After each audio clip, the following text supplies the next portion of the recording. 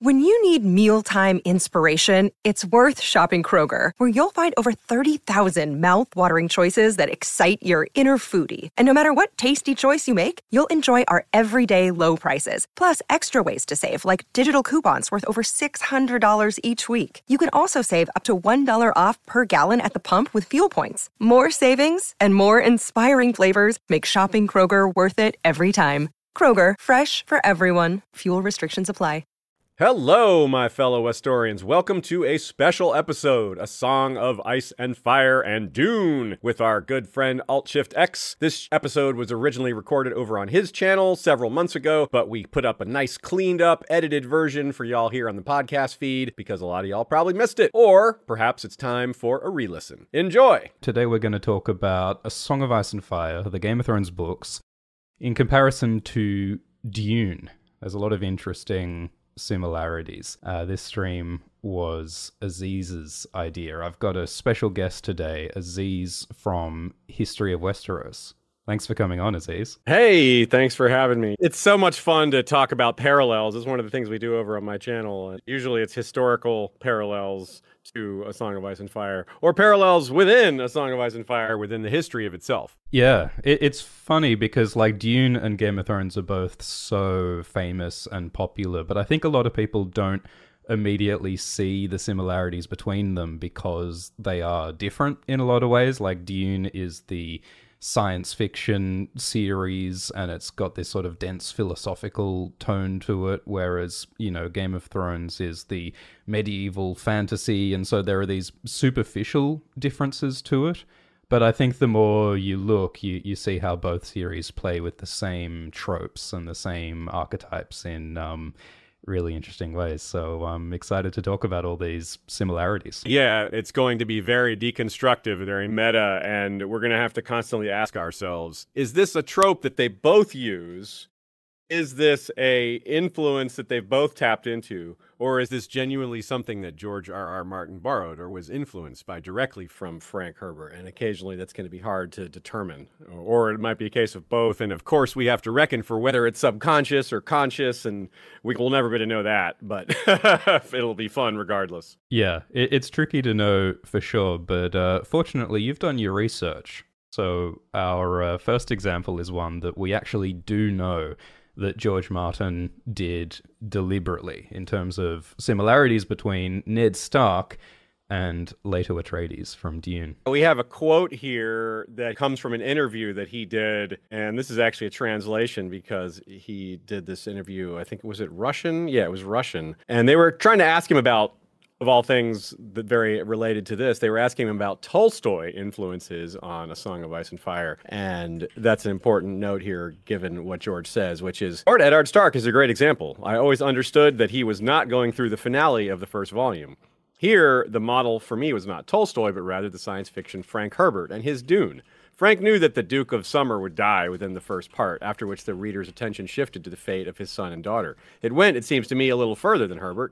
Ned Stark held out much longer, and he is an important character, not a secondary one, so the reader sees the world, including his eyes, talking about the famous Martin POV point of view characters, the more impact the death has, of course. And so that's our first major comparison, as you can see from the thumbnail perhaps, Duke Leto and Ned Stark. And the parallels here are just all over the place. There's a ton of them, and some of them are also related to plots related to him and not directly these two characters. So this in particular is a very rich part of our set of connections for sure. Yeah, because they're both like held up as paragons of honor and morality at the same time as being these like feudal lords who rule over big chunks of land, and they have this huge power and they have this huge responsibility.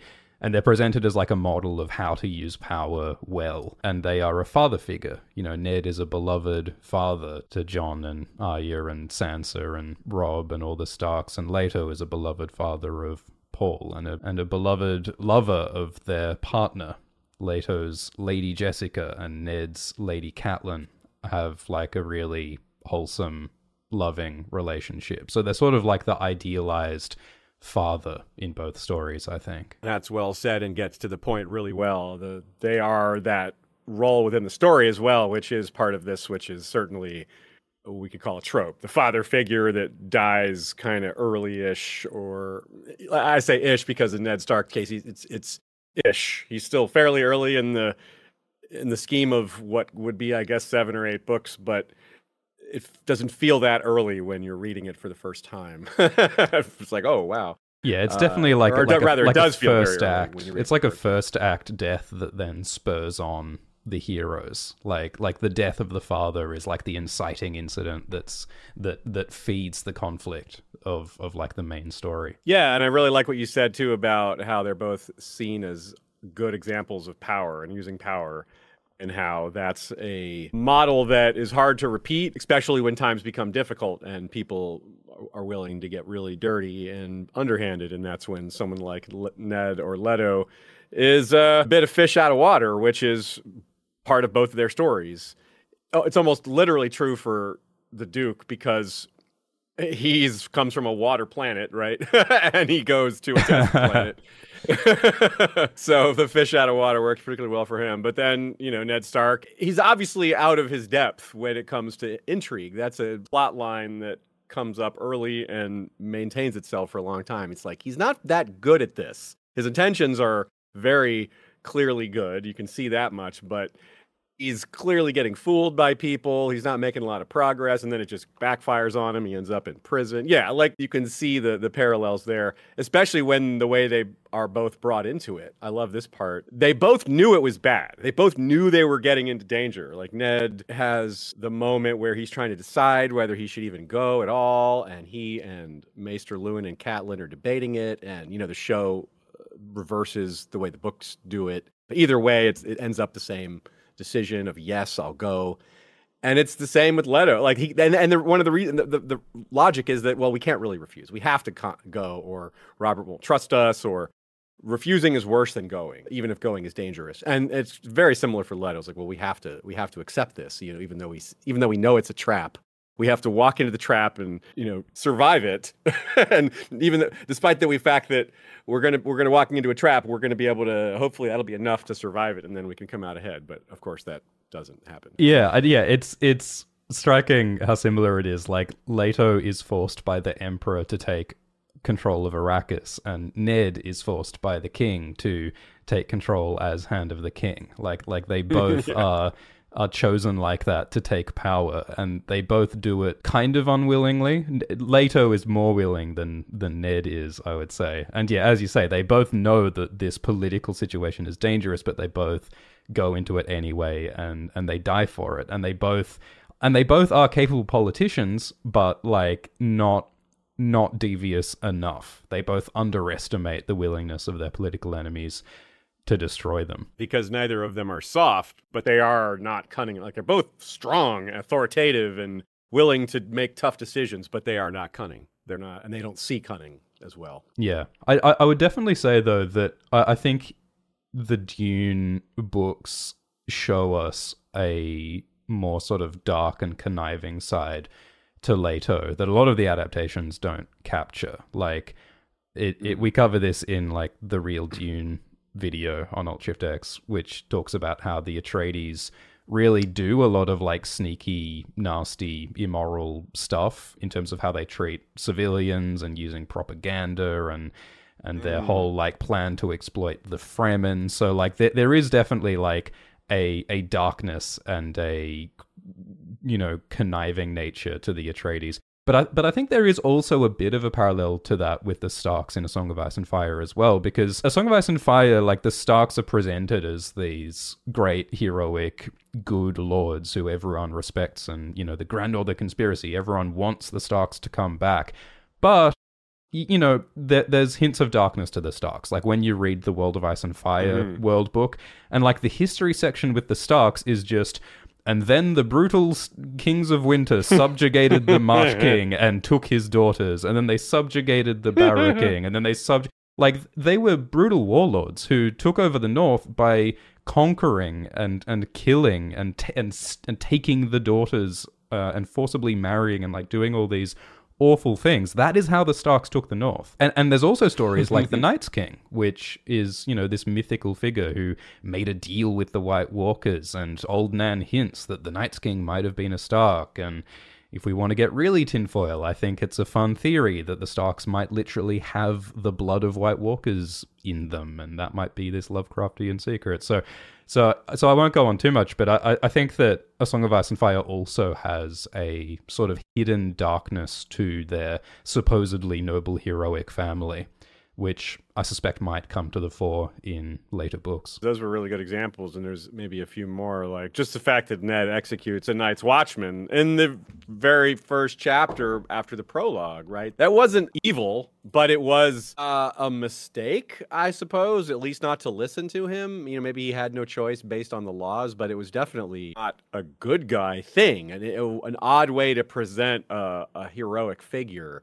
Yeah. To start off, especially given what we know about the Night's Watch and the fact that that guy really did see a White Walker. I mean, damn, like that was rough. So, you forgive it because of the circumstance and the fact that Ned's ignorant of what that man really saw and the fact that he's acting insane. But Bran asks the question like, well, he was afraid, and was he insane? And that obviously sets up a lot of the things you're talking about. Fast forward to much later in the story when we learn that the North itself, the practice of worship of the old gods, which has been led by the Starks, included things like human sacrifice and first night and awful other traditions that are nowhere near the province of good guys.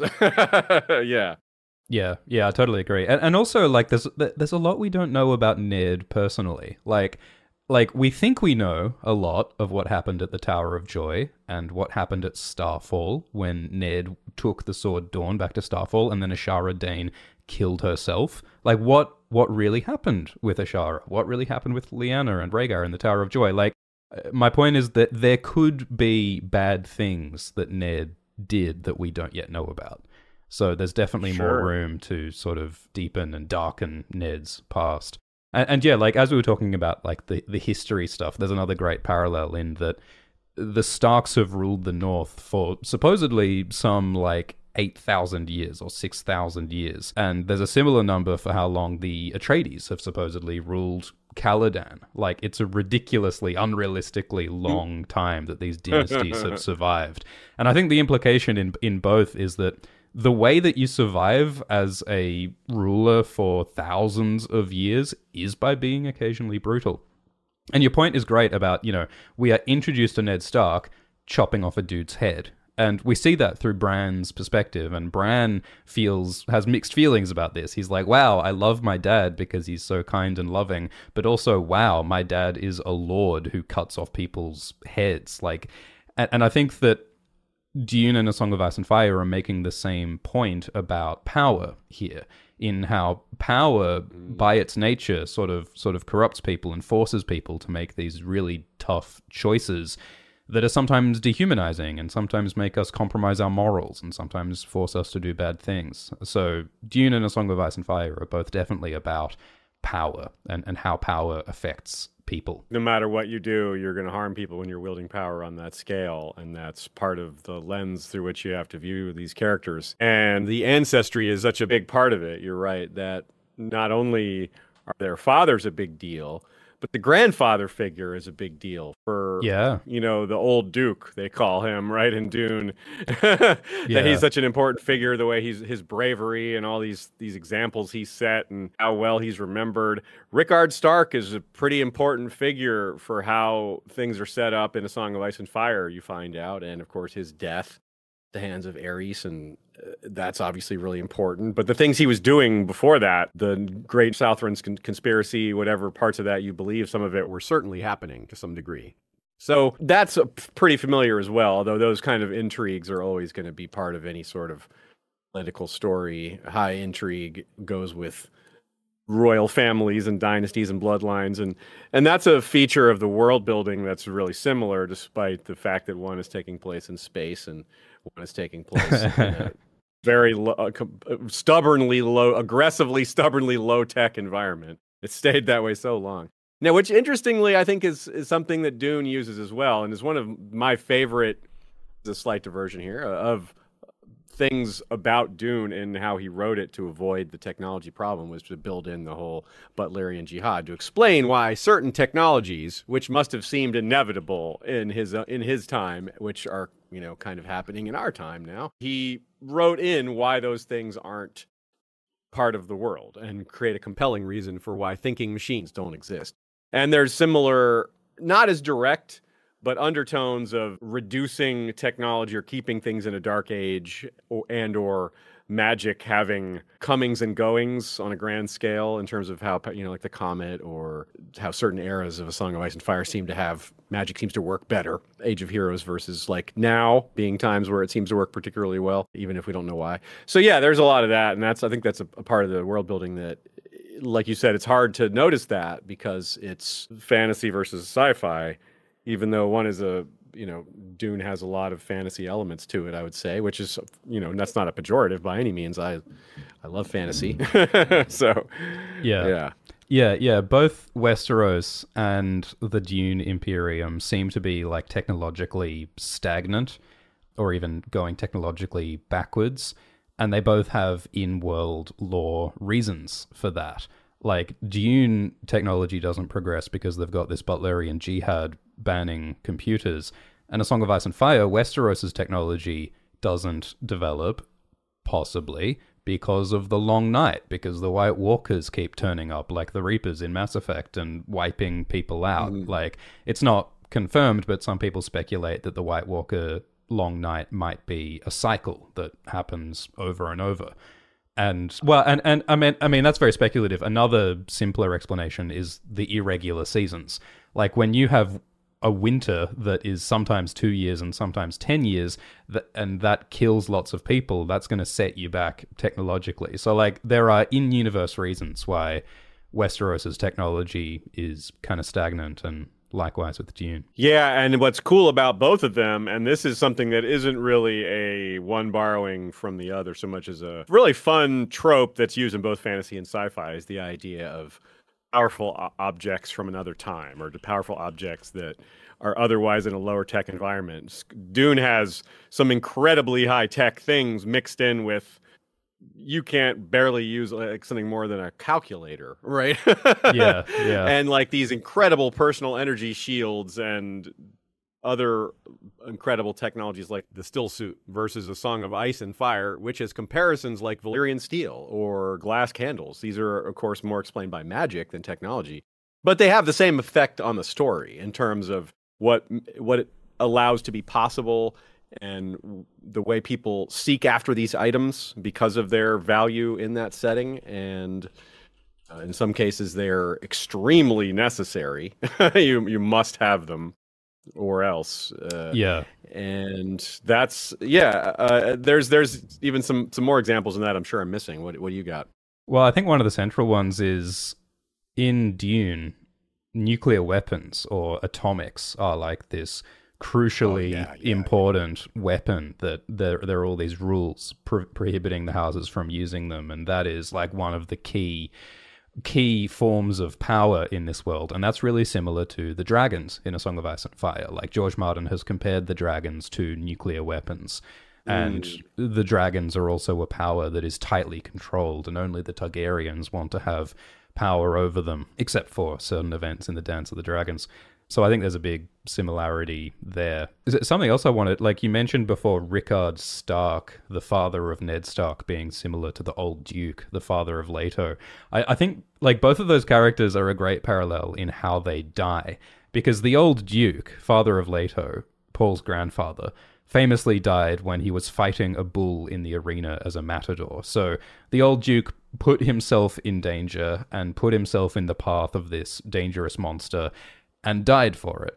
And that's similar to, I guess that's more similar to Brandon Stark, Ned's brother, who went to King's Landing saying, "Oi, Rhaegar, come out and die." And Brandon went and faced the Mad King Aerys. And then what happened? Like, Rickard accepts the challenge. He says, "I'll fight you." Yeah, right. Expecting to fight one of the King's Guard, right? And then he gets burned, of course. Yeah, so Rickard, like the old Duke, went and faced the monstrous Ares, and it was a fight that he thought he could win, but he died as a result of his, confidence in his attempt to win. So I guess that sort of frames like the political conflict of the next generation. Like the grandfather of the hero boldly fought and died, and so like the lesson to the grandson, to the hero, is, well, maybe I need to be smarter about this. Paul and the Stark kids, they both sort of know that, overconfidence and directness got their fathers and grandfathers killed. So like you've got to be smarter and more political to survive. And then this brings up who the rivals are that are their main danger to survival in the first place, which parallels between Lannister and Harkonnen are pretty rich, including their vast wealth. Hey-oh, haha. You see what I did there? And they're absurdly wealthy, both of them, and for the same time scale as applied to the other houses in both settings. So Lannisters have been rich for a crazy long time, and Harkonnens as well. Both of them.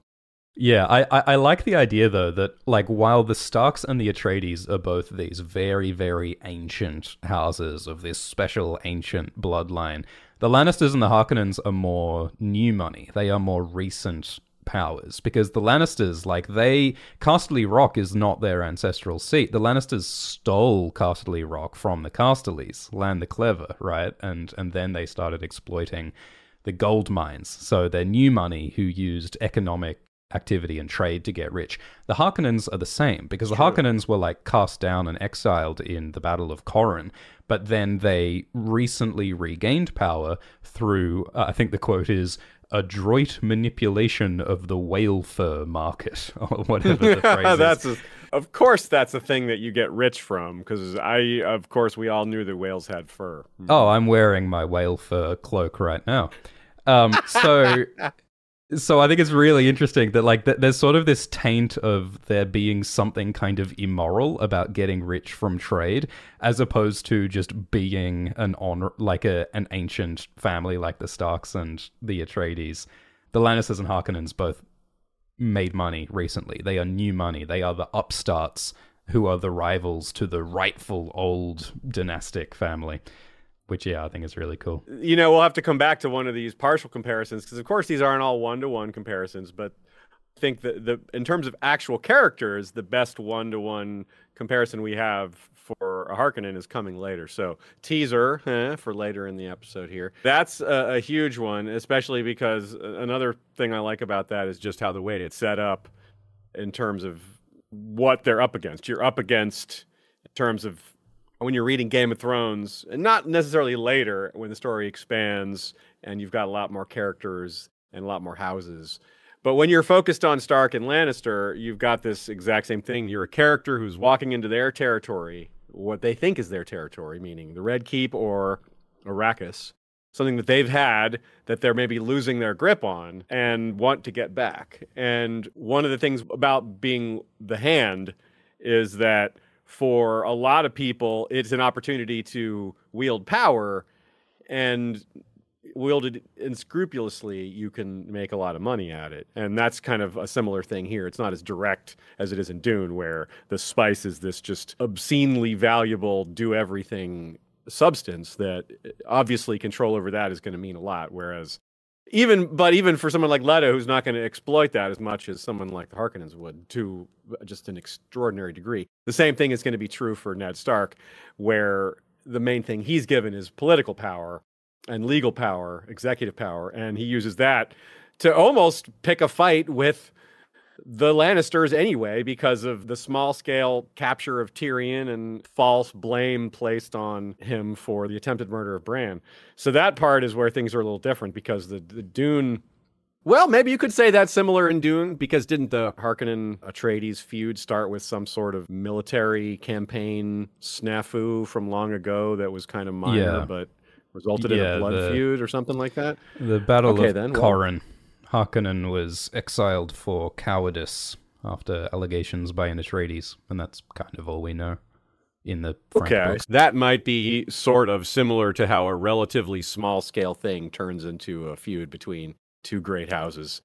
Which, by the way, something else I forgot to mention, George has lamented not using the title Duke in A Song of Ice and Fire because Lord and High Lord are just too similar, and he wants a way to distinguish between the great houses, and just calling them Duke would have been a simple way to do that. So that would have been a really obvious parallel too if he had done that.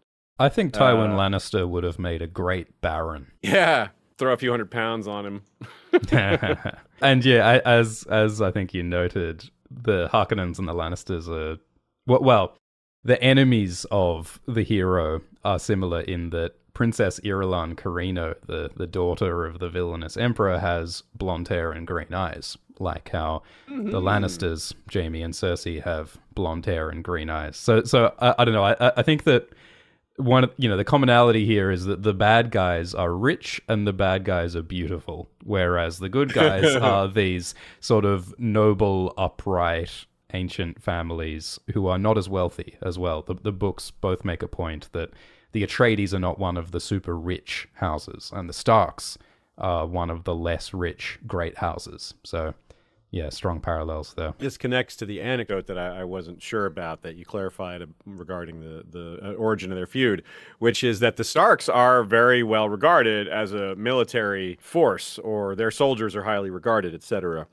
And that was true for the Duke Atreides as well, just the Atreides family in general. And that's something that the Emperor, I suppose, and maybe the Harkonnens as well, are jealous of, is their reputation, because they're petty like that. And I think that was, to some extent, that's going to be true for some of the relationships within Song of Ice and Fire. Maybe some of them, Stark and Lannister, they're not as direct, I suppose, but they become that way as the feud develops early on. In Dune, I suppose that feud has existed already for a long time. Yeah, and there's definitely that idea in both stories that, the honorable Leto and the honorable Ned are destroyed early on by the conniving enemies, but the legacy of the heroic honorable Leto and Ned lives on. So like in Dune, there's the skull shrine of Leto that becomes this important lasting symbol of the Atreides, and Ned Stark's bones, like Leto's skull, Ned's bones become this plot point in the books where the bones are returning to Winterfell, and that's important. And the bones represent the legacy of these characters. They may have been defeated, but their ideals live on and continue to inspire people. And, the whole Grand Northern Conspiracy plotline shows how the people of the North still want the Starks in Winterfell, similar to how, Leto's legacy and the Atreides legacy is part of what Paul evokes. So they both last, and certainly, like, the protagonists compare themselves to their fathers, and there's always this question of, like, can I live up to my father's ideals while also not being defeated as my father was? So yeah, that's great. Yeah, there's a lot of that in A Song of Ice and Fire, but sticking just to this family, it's pretty big, because we're seeing, and obviously it's not played out fully, even though he's been dead for a while, the legacy of Tywin Lannister is pretty bad, right? There's just all these things are going wrong because he made so many enemies. He was so ruthless and mistreated so many people, including his own family. But they're not living by his values. People aren't still remembering him the way they do Ned Stark. They're like, oh, now there's an opening. Now that he's dead. It's a different sort of. It's opportunistic. Now that Tywin's gone, we have the Lannisters are weak, rather than, oh, Ned is gone, let's help save his daughter. Right? That's a very big difference. Yeah. Quick one that I forgot to mention earlier that's a really neat quote is "faint within a faint within a faint" is a line from Dune. And "wheels within wheels within wheels" comes up a couple times in Ned's arc. So yeah, I love that. It's just, that's a pretty clear one. I don't think that one's intentional, but because it's so subtle, but maybe it is, because it's so similar. But yeah, I guess we'll probably never know. Yeah. Both stories are very sort of like self-consciously about intricate political plots. And yeah, using that same little pattern is a fun way to highlight that. Thanks for the super chats, by the way. Gunnar in a super chat points out that just as the Starks moved from a cold climate into a warmer climate, the Atreides moved from a cooler climate on Caladan to the hot climate on Arrakis, which is cool. And thanks, Mora, who says, show of support. Thanks for all the great content. And thanks, Super Rad, who says, Paul Atreides is Azor Ahai. We'll get to that. Good segue point here is the way that their ending happens for both of them, which is when Ned Stark basically has no choice left. He's in prison, he's dying, and he is effectively willing to throw his life away until his daughter is threatened. Varys comes to him and gives him a chance to do that, help his family, make his death count for something. And Varys, that's also advancing his goals. It's something that Ned will want to do. And on the other side, in Dune, we have Dr. Huey, who also is not necessarily isn't a loyal person or is a loyal person, unlike Varys, but was nevertheless trusted with some important things. And Huey's forced into what he's doing because of a threat to his own family. But nevertheless, he's doing a similar thing here, where he's helping someone else get revenge as part of their death. Right, helping, which is kind of part of that legacy thing we were talking about, as like a striking from beyond the grave kind of thing that they both have in common. As they exit stage left. Yeah. So like Varys convinces Ned to falsely confess to treason in order to protect his kids, protect Sansa, and Yui convinces Leto to use the poison tooth to try and kill Vladimir. So yeah, in their darkest hour, they both to protect his wife too. Yeah, right. Yeah, so they both sort of die in a way that sort of besmirches their own honor, and they both are visited by a schemer who sort of gives them a chance to make their death mean something. So yeah, huge parallels there. So how about we move on to some of like the political background is really similar in both stories, because both worlds have this foundational political balance where there's the supreme king on the Iron Throne, or in Dune there's the emperor on the Lion Throne. The throne is called the Lion Throne in Dune. Iron Throne. I love fire. It. Don't tell me that's a coincidence. And one of the sort of fundamental plot points is that in Dune, Emperor Shaddam doesn't trust and is jealous of Leto Atreides' power, which is similar to how King Aerys Targaryen in the backstory of Game of Thrones was mistrustful and jealous of everybody. His son, Prince Rhaegar, and his hand, Tywin, and that's part of what sparked the conflict of Robert's Rebellion. And in Dune, we have Landsraad, which is basically an alliance of the great houses, which they're a check against the power of the Emperor. If the Emperor gets out of line, they'll all gang up, and together they're stronger than he is, and it's a way to prevent tyranny. It's a way to create some balance. And that's sort of what was lacking in Westeros. The Targaryens didn't have that check for a long time, but fast forward to the time of Aerys, and they lost that check because they don't have dragons anymore. But it had been some time since they had lost dragons, but no one had really challenged them except for challenges within their own family, if we count things like the Blackfires, but that's, again, a cadet branch of their own. So outside threats didn't really happen until something that was very recent within the time frame of the Song of Ice and Fire. Robert's Rebellion is mentioned constantly early on in Game of Thrones. It's a huge part of the framing for the story and the setting. The Landsraad is basically the great houses, and what we see at the beginning of Robert's Rebellion is Aerys pushing too hard against the implied feudal vassal relationship, which is that, hey, I'm your king, but if something goes wrong and there's an outside threat, I'll organize everything and get everyone together and stop that threat. And in the meantime, you pay me taxes and bend the knee and all that. But if you just murder me out of hand without any fair justice behind that, well, that's not okay. And in Dune, there's a system against that. They've been around long enough to have fixed that sort of thing. That system doesn't exist in A Song of Ice and Fire, but it was what people like Rickard and Hoster Tully were trying to create. They were trying to create more of a check on the royal house. That's the basic idea of the Southron conspiracy, which is a series of marriages and alliances that would keep Aerys from doing anything too much. Or the royal house going, thinking beyond Aerys once he's eventually gone. And Rhaegar was basically behind that. And of course, that's kind of what's too bad about the fact that it came to war and Robert killed Rhaegar, because Rhaegar would have probably been a reasonable one to work with. But as it turned out, Aerys ignited all that, and the story went the way it did. And that's very similar to what happens in Dune, except that it's happening during the story instead of maybe 15 years prior. So obviously there's going to be some differences here and there between these parallels and how they're used within the story. But that's pretty cool to see these parallels. Yeah. I wanted to add with that idea of like the southern ambitions, great houses and Rhaegar all plotting to get together and to put checks to reduce Aerys' power, like that line that Rhaegar has before he goes into battle that Jaime remembers, where it's like, a council will be called, changes will be made.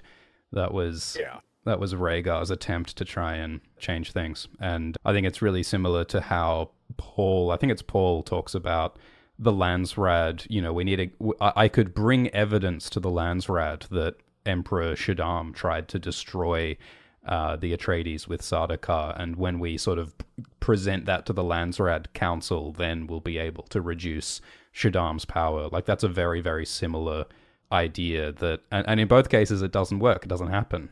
The houses don't get together to stop Shaddam. It's Paul's doing and the Fremen's doing, and Rhaegar and the Southern Ambitions Alliance fails to put checks on Aerys. So there's a failure of like sort of political due process that causes the heroes to have to go and solve the problems instead. And almost a similar thing happens with Ned's arc as well, where he's trying to create or gather enough evidence to present to Robert, but it all becomes irrelevant because Robert just dies, and it's sketchy whether Robert would have done about it as well. So yeah, it's neat how this is almost a diversionary tactic than these storylines that both authors like to use, rather than just engaging in more straightforward tropes. They sort of set it up one way and then kind of take a right turn, maybe a second right turn after that. I think there's a sense in both stories that, like, you know, they both are these medieval-ish, feudal-ish political systems, and they both fail to stop their tyrannical leaders, King Aerys, Emperor Shaddam. Both feudal systems are failing, and so like there's a sense in both stories that we need to change this system. Like, we need to dramatically change this monarchical feudal system because it's creating injustice and it's creating horrors. And so a big part of what the Dune series is about is exploring different political systems and changing things to make a better universe. And I'm really curious about what A Song of Ice and Fire will do. Like, it's interesting that at the end of the Game of Thrones TV show, we have King Bran in charge of Westeros. And the show never really explores what that means, or like why is it a good thing for King Bran to be in charge. But I think that, you know, we anticipate that if it is that Bran becomes king in the yet to be published Game of Thrones books, I think it'll explore, like, you know, how King Bran will be a different political system and how it will be better to avoid the horrors of the past. But we can talk more about King Bran and Dune a bit later on. At the moment, we're doing like no spoilers or light spoilers for Dune in this live stream, but later on in the live stream, we will talk more about spoilers, and we'll warn you when we do talk about any big spoilers for Dune.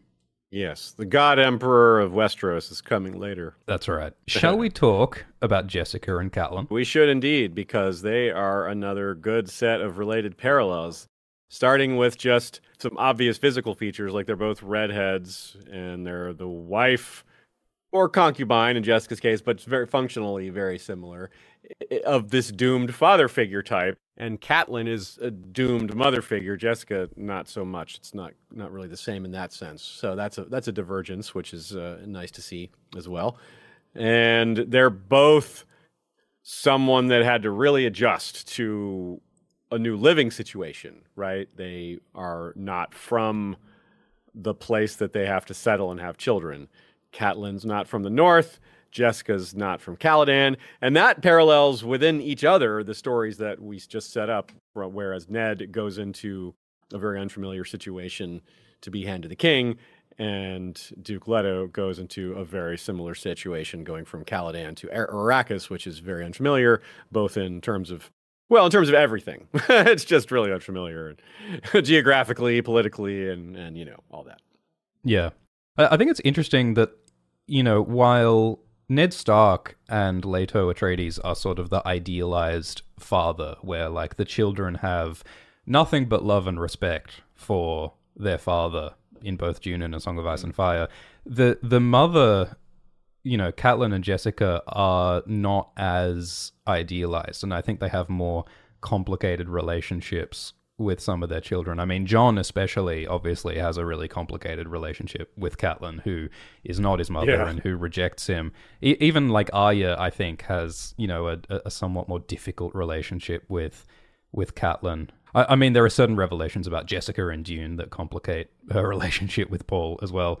Yep. but I think it's interesting that like it's definitely I think it's a more complicated and a more layered relationship with the mother as opposed to the father, Ned and Leto, who are idolized by their children. Yeah, and that's true. It is more complicated, and I think the fact that there's also more children in the A Song of Ice and Fire setting complicates it as well, because they do have varying relationships. I mean, you use Jon as an example. That's obviously a stark example because of the relationship with Catelyn. But then there's the more straightforward examples like Robb, and then there's Arya, who arguably has a better relationship with Ned than with Catelyn, and Sansa, who is probably the reverse of that. Whereas Paul is obviously not the only child, but kind of effectively the only child in the first book, and that's a big deal, and it changes, especially in a power dynamic like they have with heirs and bloodlines and all that. A similarity is that both Jessica and Catelyn are very much motivated by wanting to protect their children, but at the same time wanting to advance their children politically. Jessica, more so than in the movies, Jessica in the books very much wants Paul to be restored to the leadership of House Atreides and to be politically powerful. And Catelyn, Catelyn in the books more than in the TV show, wants her children, wants Robb to be the Lord, to be restored to ruling their homeland.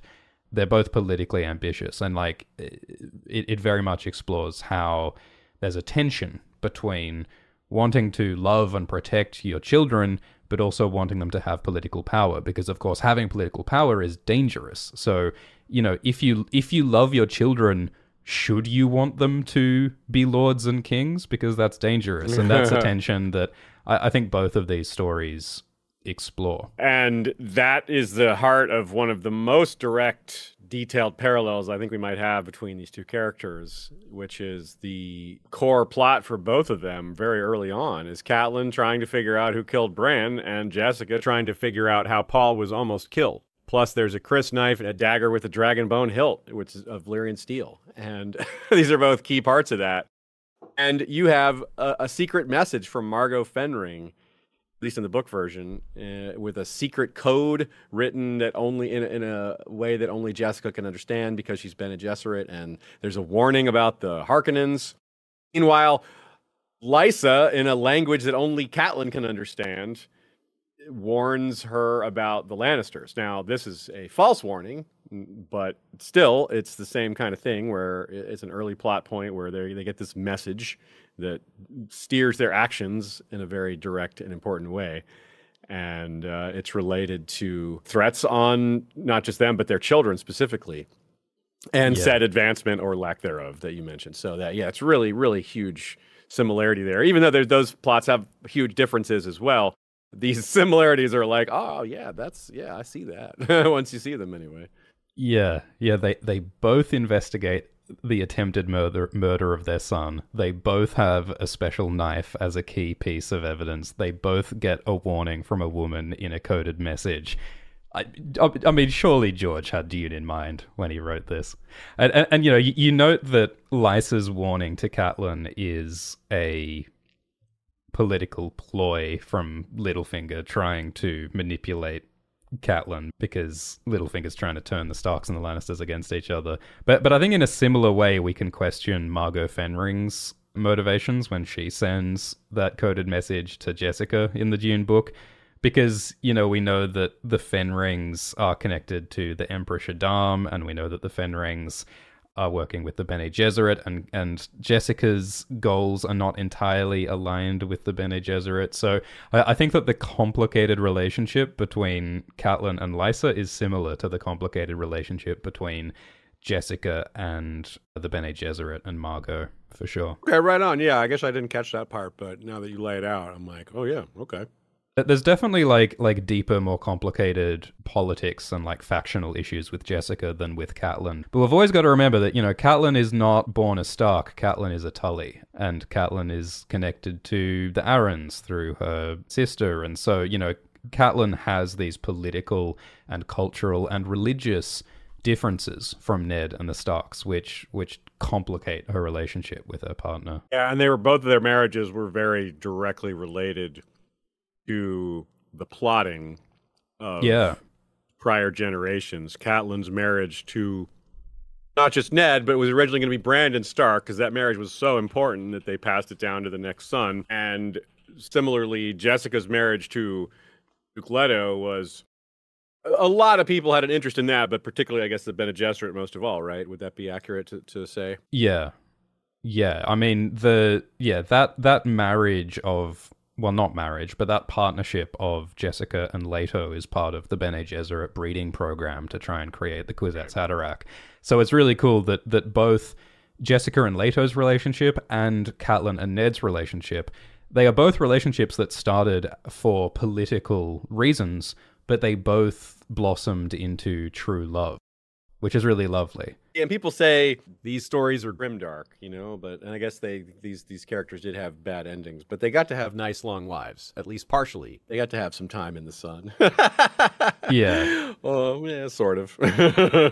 Yeah, well, yeah, it's important that like the hero protagonist characters get to see this model of like idealized true love in their parents before it is lost. So in the same way that the heroes like Paul and Jon Snow, that they ask themselves, can I be as honorable as my father? They also ask themselves, can I have a true love like Ned had with Catelyn and like Jessica had with Leto? Like it establishes those ideals of love and heroism for the protagonist to strive for and struggle for as the story goes on. And George likes to invert that, where we also have a character, Tyrion and Jaime and Cersei too. They're showing us the opposite, showing us the mirror that by they're constantly thinking about their father, and it's not a good thing. It's like, oh, it makes me feel bad, or it's well, my father would have done this, and it's something awful, Yeah, that's right. Just as Jaime, Cersei, and Tyrion grapple with their shitty father Tywin's legacy, we see how Irulan has to grapple with her monstrous father Shaddam's legacy, and Fade has to deal with the Baron Vladimir's legacy, and there's sort of a tragedy that these people who are born into these, who are the children of villainous fathers, like they don't necessarily want to follow in their villainous father's footsteps. Tyrion doesn't necessarily want to be like Tywin. Irulan doesn't necessarily want to be like Shaddam, but there is like this sense of inevitability about following in your parents' footsteps and just the political realities, So there's much about like legacy and family and bloodline and power that both of these stories explore. And that's kind of why I brought up Tyrion, because he's specifically the one that points out that we are the puppets that dance on the strings of those that came before us, because that's a nice succinct George way to say that. And maybe George got that line from Shakespeare or something, because that's another major influence of his. along with Dune. George has some great line about how his chief influences are William Shakespeare and Stan Lee Marvel Comics, which is wonderful. So our next parallel is the scheming and devious Peter de Vries, the Mentat assassin who serves the Harkonnens, is very similar to Littlefinger, Peter Baelish, the political schemer in the small council. Yes, indeed. We have, first of all, a fun world-building aspect, Dune, that is Mentat, and there is not a direct equivalent, really, in A Song of Ice and Fire, I suppose. But there is the example of someone who's just really good at math, and that alone puts them above everyone else, which is a similar role within the story, especially because these are very unscrupulous people. They're not fully in charge of their own destiny. They have to work for someone else. They're both small. Obviously, the name is similar. Yeah, I'm sure you noticed that one already. One of them has the pointed chin, the other has a chin beard. Everybody knows they're not trustworthy, but they're so useful that they are allowed to stick around. Well, there's something I find like something that recurs again. Like we talked about how the Harkonnens and the Lannisters are both villainous and they're both associated with money and wealth. And in a similar way, like Peter de Vries and Peter, like Littlefinger has this financial acumen. I mean, I guess Peter de Vries is not associated with money per se, but he's like a devious, smart, mathematically inclined person, and there's sort of the villainy of being a manipulative nerd, which is huge with both these characters. And we have what their ambitions are, which is lusting after these two characters we just compared, Catelyn and Jessica, the redheads that had all these other things in common with each other. So that, just by extension, creates a lot more parallels. Yeah, they both, like Peter and Littlefinger, are both the like nerdy, angry, bitter, spurned underdog who wants power and wants the hot redhead. And they both get tantalizingly close to having it, but they don't quite get there, which, is really cool. And both of them, I think, parallels and contrasts to a more heroic mentor. So Maester Luwin is the wise teacher of the Stark kids, and he's, this really nice, well-intentioned guy, even if he's completely wrong about magic.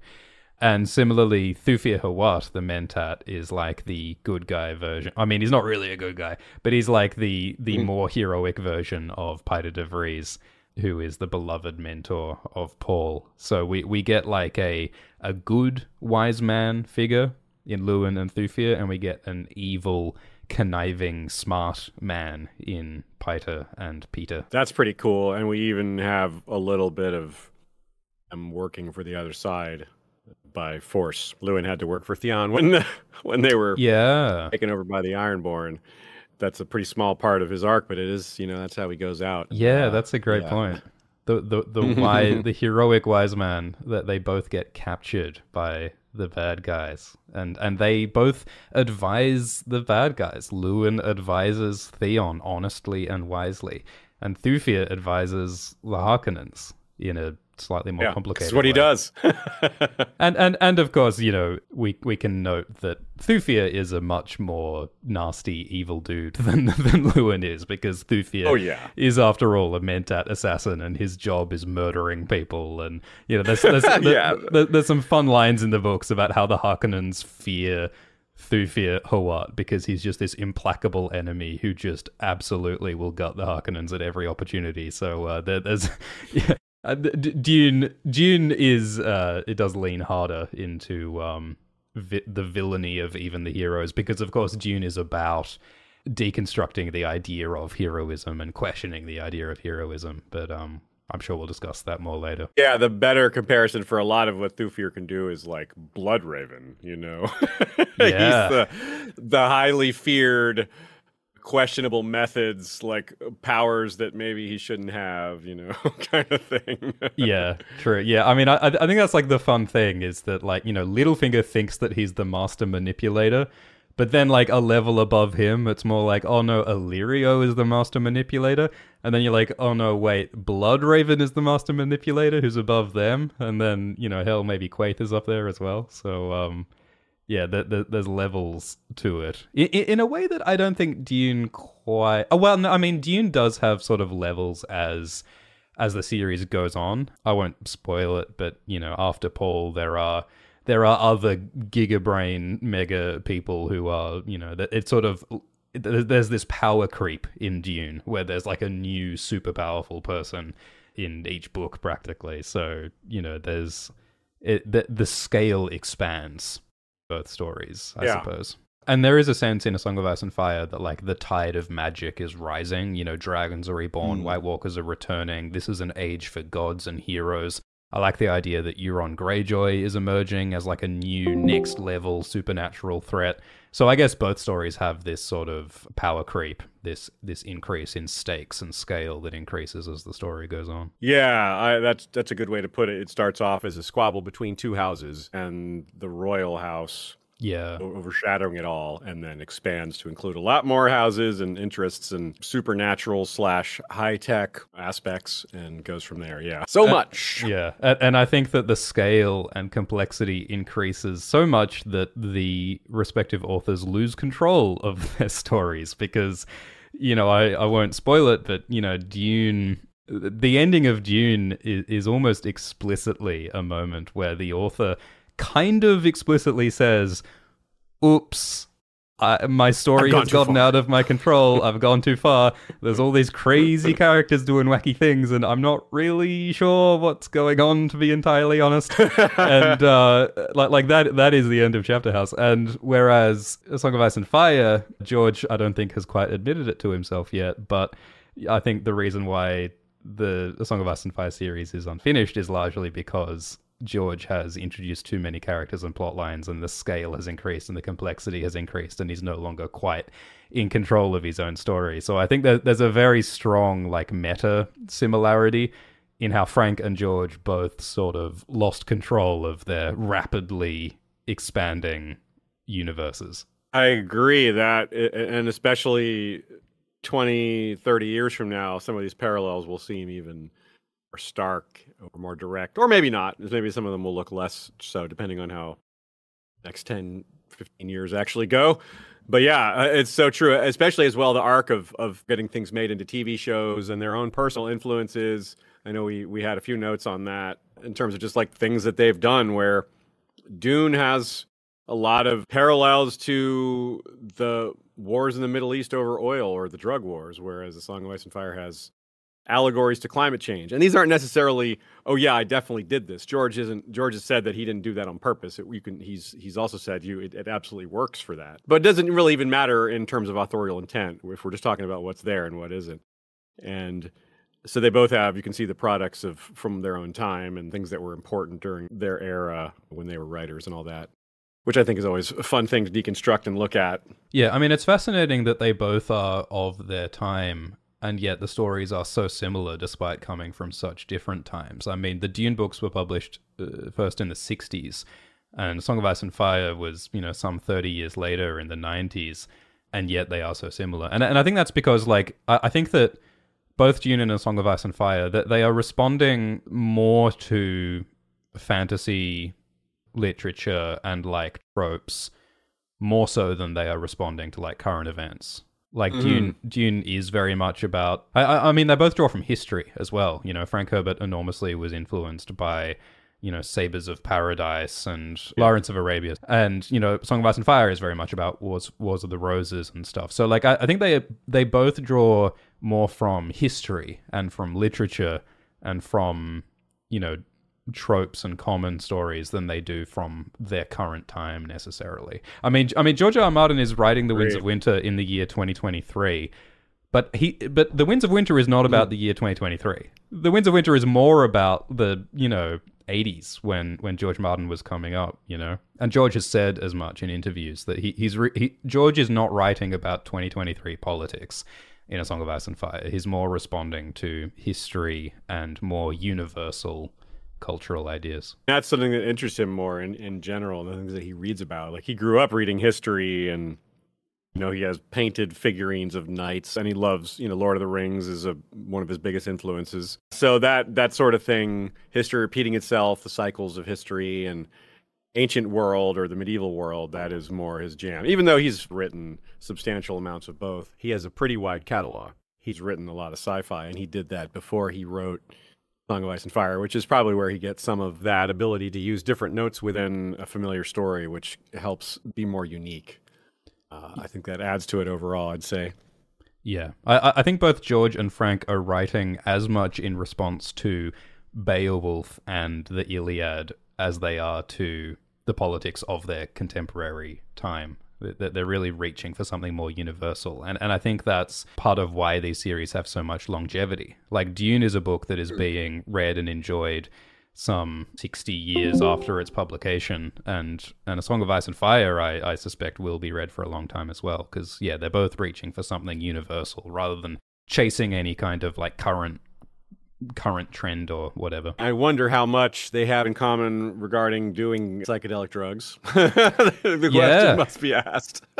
Yeah, drugs are definitely a theme in both stories and in both authors' lives. Yeah, right. Like, I know Herbert experimented with psychedelics, maybe more than experimented with. I'm not quite as clear on George, but he's a huge fan of the Grateful Dead, his Deadhead and that subculture. And yeah, I mean, he doesn't have children, so there's nothing really stopping him, So yeah, and with the Werewood visions and the way he writes things like that, it might pay off to have some experience if you're going to write prophecies and visions to maybe had a few of your own. Yeah, because obviously spice is the powerful drug that's at the heart of Dune, and there's also other drugs like Sappho and Samuta in Dune. A Song of Ice and Fire, the drugs aren't as obvious, but you have drugs like the Shade of the Evening, which Daenerys takes before her visions, and Euron also drinks Shade of the Evening. And interestingly, Shade of the Evening stains your lips a dark blue, dark purple, dark indigo, which is similar to how the Mentats have their lips stained red by the drugs that they take. And the indigo of Shade of the Evening might be a bit like the blue of the spice in Dune. Like that one, yeah. And whatever Bran drinks, that thing that is debatedly Jojen paste or not seems to trigger a bunch of visions as well. So there's that. As well as dream wine apparently can maybe cause some visions. I know there's that famous scene where Jaime has his vision, his dream with Brienne underneath Casterly Rock and Kingsguard and all that, the ghosts in blue and white. He's under the influence of dream wine and fever, and he's got his head resting on a weirwood stump. So, you've got multiple factors there too. Shall we talk about the Baron, and Illyrio Mopatis, the conniving fat man at the heart of the story, pulling strings? Let's do it. This was the character I mentioned that isn't a Lannister, isn't a Lannister within the story in terms of Illyrio, but has the characteristics of a Harkonnen, which earlier we made the Harkonnen Lannister parallels. Both of these large men have rings on every finger, and my favorite parallel here in terms of their way they move is that Illyrio is unusually light on his feet, and the in-world description for that, or reason for that, is that he's a former water dancer. Whereas the Baron is also unusually light on his feet, and that's because of the suspensors. That's not unusual, I guess. It just would look unusual when you're seeing it for the first time. Now, if you watched all the various TV shows and movies, usually have him floating, but I think in the book it's more of a lot of help. But maybe I'm wrong about that. I don't recall exactly. Either way, it's very similar in that sense. Yeah, I think that, as you say, I think in the Dune book, the Baron doesn't so much levitate and fly. He more is just held up partly by the suspensors to make him lighter. So it's almost like comical the way he's described as like this big fat baby who sort of drifts and hops across the ground lightly as though he's walking on the moon or something. And it's like the Villeneuve Dune movies make the Baron a lot more sort of serious and dark and a lot more dignified, whereas in the book the Baron is this more ridiculous, comical, over-the-top, talkative, also like a sort of like negative gay sex criminal stereotype thing. There's sort of this homophobic element in Dune in parts of it. But yeah, the Baron is more sort of ridiculous and over the top in the books. And yeah, definitely similar to Illyrio, because Illyrio, like similar to Vladimir in the books, the Baron in the books, they both love the sound of their own voice. And they both talk. And they both have these secrets that they blab about a little bit too much. The Baron, there's a couple of moments in the books where the Baron says something and gives away something. And then he's like, oh, why did I say that? I shouldn't have given that away. And in, I think, the same way, like in Illyrio's conversations with Tyrion, Illyrio says things about, I have debts of affection to repay, and a dragon is still a dragon, and he has all these little lines where he sort of he can't help himself but sort of hint at his grand scheme, which I think is part of what what leads or will lead to their undoing. So, yeah. The possible connection parallel to that is Arya overhearing Varys and Illyrio plotting under the Red Keep. And, that's not them blabbing because they have a very reasonable expectation that no one's listening. But it, creates a similar thing where something gets leaked in a way that the audience can see kind of straightforwardly. I think it's interesting how both characters use words. Like the Baron Vladimir, explicitly, like Frank was obsessed with language and how language can be used and misused. And so there's times like, the Baron says, "Oh, I promised that I won't kill Jessica and Paul, so therefore I won't kill Jessica and Paul. I will just leave them in the desert, and the desert will kill Jessica and Paul." So it's this sort of like ridiculous, like semi-truth. And I feel like Illyrio plays with language in similar ways. I can't think of a direct example, but Illyrio and Varys definitely like play with like language and appearances. Varys is of course a mummer. He's a playwright. He takes on disguises and he uses things that are technically true but not quite. So I think there's similarities there as well. Two examples that come to mind from Illyrio is one where he twists Tyrion around regarding the poisonous mushrooms and kind of manipulates him that way and tricks him into showing him you do want to live. See, I proved it to you by presenting you with the choice. And another one maybe is the way he aikidos his way past Viserys's temper tantrums. Like, take me for a fool? And he's like, oh, I take you for a king, because kings lack the caution of common men. He just is very smooth at turning an insult into a compliment, and a lot of that is just the way Viserys took it in the first place. Yeah, I agree. They're both very good talkers, and they talk a lot. And Tyrion thinks about that, how he just wants, the more Illyrio talks and the more he drinks, he's maybe more careful than the Baron, but he does let a few things out that Tyrion's able to get a sense of a lot of things. Tyrion figures out that they're up to something. He figures out that young Griff is more important to him than he's letting on, which has led to all these Blackfire theories and him being his father, and more suspicions about his connection to Varys, and all these other things that help set up the Blackfire plot, the young Griff plot, whatever you want to call it. And that feels pretty similar here. Yeah, well, you mentioned young Griff. I think that Illyrio has this conspicuous fondness for the handsome young boy, young Griff, which I think is similar to how the Baron Vladimir has a conspicuous fondness for the handsome young boy, Feyd-Rautha.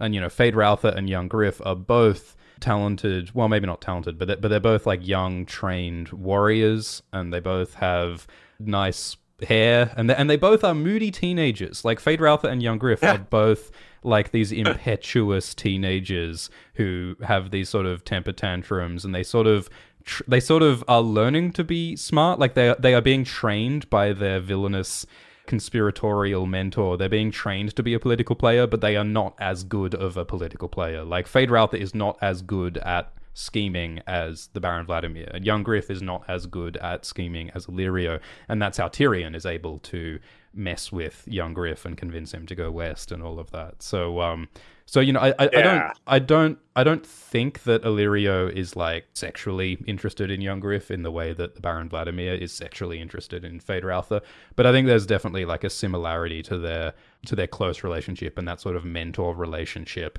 and how young Griff and Feyd-Rautha, they both, I think, are unworthy scions. Like the Baron has invested all this time and energy into putting Feyd-Rautha into power, and Illyrio has put all this time and energy into putting young Griff into power. But we can plainly see that Feyd-Rautha and young Griff are both not worthy to be rulers because they're not as good as the alternatives. Yeah, that's a super great point. Yeah, they both explore like they both are manufactured heroes. Feyd-Rautha and young Griff. They both have been carefully created and groomed to take power, but that just isn't a good idea in either situation. Ironically, they created the better alternative through their actions by sending them into situations where they weren't expected to survive. They weren't coddled and protected all throughout their whole lives, even though they were given a great education. And Varys goes on with that speech to Kevin about how, Aegon has been scared. He knows what it's like to fix nets and swim in a river and do all this like common born stuff. And But that's nothing next to what Dany has gone through, right? Dany's gone through way more than that. Dany's gone through legitimately feared for her life. She was sold as a slave. She was, you know, taken by a Dothraki call and seen horrible things in war already at a young age, whereas young Griff didn't see any of that. And the same with Paul. Fade didn't see any of those things. He didn't go through like true hardships. He may have had tough training sessions and sweated out, you know, a lot of calories while in the gym. You know, I'm sure his muscles were large, but he wasn't like shaped by the desert like Dany and Paul were, and fought with the Fremen or with the Dothraki, which are a bit of a parallel here, at least in this particular context, where it's just really hard living and it makes you tough if you survive it. And neither of them were expected to survive. And because they did, they're a better savior/leader figure than this engineered version that was basically grown in a lab, if you want to use that metaphor. That's the plan that's being foisted here. You have a baron who has this beast rabbin to be a bad ruler that everybody hates. He's doing this on purpose in order to later replace him with his beloved engineered alternative in Fade, which is exactly what Illyrio and Varys are trying to do by sending Viserys leading Dothraki to Westeros, and then have their guy come in and be the savior against that, and thus come out ahead and be beloved for his being such a hero. So it's super similar in that regard, of course. And, you know, obviously there's huge differences. If we were to sit here and list all the differences, there would be huge differences as well. But these similarities are stark and crazy and cool. I love it. Yeah. Yeah, no, that is a similarity that is so specific that I think it almost has to be George copying Frank Herbert, because, yeah, Illyrio sending young Griff to replace awful Viserys is the same goddamn idea as the Baron sending Fade to replace the awful Raban. It's the same plan, and it's such a specific plan. So yeah, I love it. Love it. Yeah.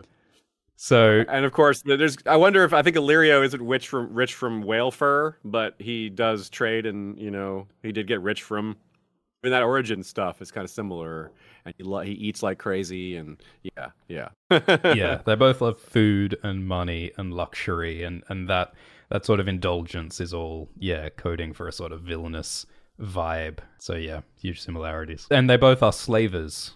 Illyrio has slaves, and the Harkonnens have slaves. And so they both use and abuse people, and that's part of their villainy. And yeah, like it's that whole idea of, you know, Illyrio creating and installing young Griff, and Vladimir installing Phaedra Alpha. It's that idea of you can't manufacture true worthy heroism. You can't be born into true worthy heroism. You can only get it by experience and work and intention and hardship, and that's what Paul and Daenerys represent. And that's how both stories criticize monarchy and feudalism. It's that idea that any kind of power passed down through generations is just a deeply flawed system. Even when the good guys wield it, yeah, right. Even they can't avoid a lot of the problems that come inherent to the system. Yeah, you're not born into power, you have to earn power, and that's what the heroes do in both stories. That's part of Jon. We didn't even mention Jon Snow. That's a big part of him as well. Whether or not, no matter how his end goes, he has gone through a lot to gain power or to have been placed over other people, to have the responsibility of leadership. He first went through legitimate dangers and survived legitimate things and suffered and a lot of that. So yeah, Arya, she's not necessarily going to be a leader, but she's gone through a lot. Sansa is probably going to be a leader, been through a lot, right? And yeah, it's a recurring. They're all going through legitimate experience rather than something that's cultured or done behind closed doors. Someone in the live chat points out that the second Dune book has a quirky, funny dwarf called Bajaz, which is similar to Tyrion is often playing word games and being funny and provocative. I think there are some similarities between Bajaz and Tyrion. It's a great point. I'm surprised I missed that. It's really obvious now that you mention it. Yeah, that's a good one. And George has had several dwarf characters. I remember the authors of The Expanse, Daniel Abraham and Ty Frank, were saying that George Martin, like the Expanse sci-fi story started as a tabletop role-playing game with Daniel and George and others as players, and George's character in this role-playing game was a dwarf character with a really ridiculous name that I can't remember off the top of my head. But yeah, dwarves That's are amazing. I knew about the campaign stuff. I didn't know George's character was a dwarf, though. That part's new to me. That's great. Yeah. George has a thing for dwarfs, apparently. Shall we talk a little more about Daenerys and Paul? Because they both are these, scions of ancient powerful houses who lose their birthright, and they both wander the desert, and they both learn to survive in a different environment, and they learn to live with the locals, the Dothraki and the Fremen. What other similarities are there? This is a really strong one, and it's nicely led into from this plotting of before, where we talked about who the real hero figures are, the ones who have really had strong and tough upbringings. That's probably the most overarching similarity between them, is that they are inheritors of huge, important bloodline at a really hugely important time. And they both have prophetic visions. Both have, like you said, they're going out into the desert and survive that. And out in the desert, they interact with and come to lead an extremely powerful local regional group like the Dothraki / the Fremen in this case, who are extremely formidable. Like the Fremen, of course, are a much, much, much older culture. They're much more highly developed. The Dothraki are more just straightforward warrior culture in its first few hundred years, or maybe a little later. It's kind of unclear when they actually started, but they definitely aren't anywhere near as old as the Fremen. Though the Dothraki don't tame, dragons, Daenerys does, and that's obviously a parallel to the Shai-Hulud and the riding of sandworms, which very few people do, just like very few people ride dragons in the history of A Song of Ice and Fire.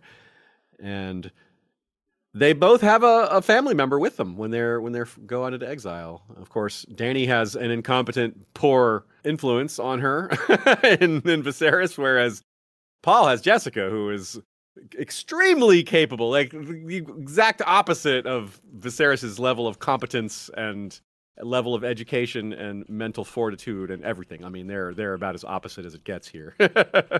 And the pregnancy part is similar too, because you have Paul obviously isn't pregnant, but Jessica is, and then Dany is pregnant, and it's with someone who has passed recently within the story. Yeah, it's interesting that like Daenerys, I think, has this intense loneliness because she's a Targaryen alone in the world, and as you say, Viserys is not a good family member. and Paul, in contrast, Paul has his mother by his side. He has a family member watching his back, which is great. But I guess Paul's isolation comes more from his prescience and his visions and all these experiences that are going on in his head.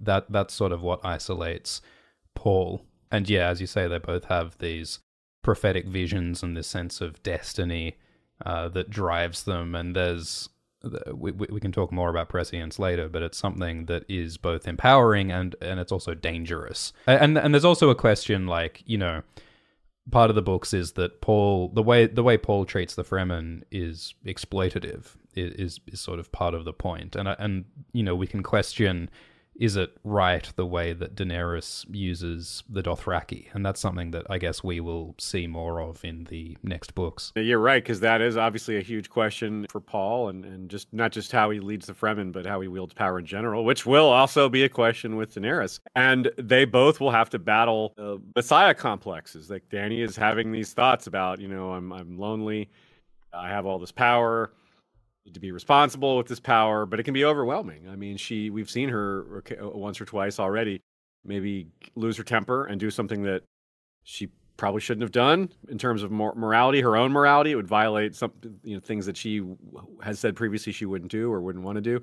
And that's what we've been talking about since the beginning, the use of power. And this is where we're going to talk about Paul and Bran in a minute, and this is where those things diverge. Dany did not have good examples of wielding power well. She had Viserys, and when she thinks of her father, that's the Mad King. Like, that's not a good example, and it's a good thing that she wasn't raised by him.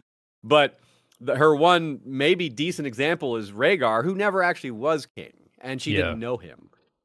Khal Drogo? Like, she falls in love with this guy kind of because he's the only strong presence within her world, the first person that like treated her halfway decently, even though he also, married a 13-year-old or whatever she was, which is pretty sketchy. So that's what just goes to show what counts as good treatment in her world. Whereas Bran, when we talk about him, that's what's going to be more similar to Paul. Like, Paul had a pretty good upbringing. He had great education. He was treated well, and he had a lot of people helping him learn, which is more similar to Bran. But we'll hold off on that for the moment. Yeah, no, that's a great point. Like, Paul had every advantage and every luxury and all the training and knowledge in the world when he was growing up, whereas Daenerys had nothing.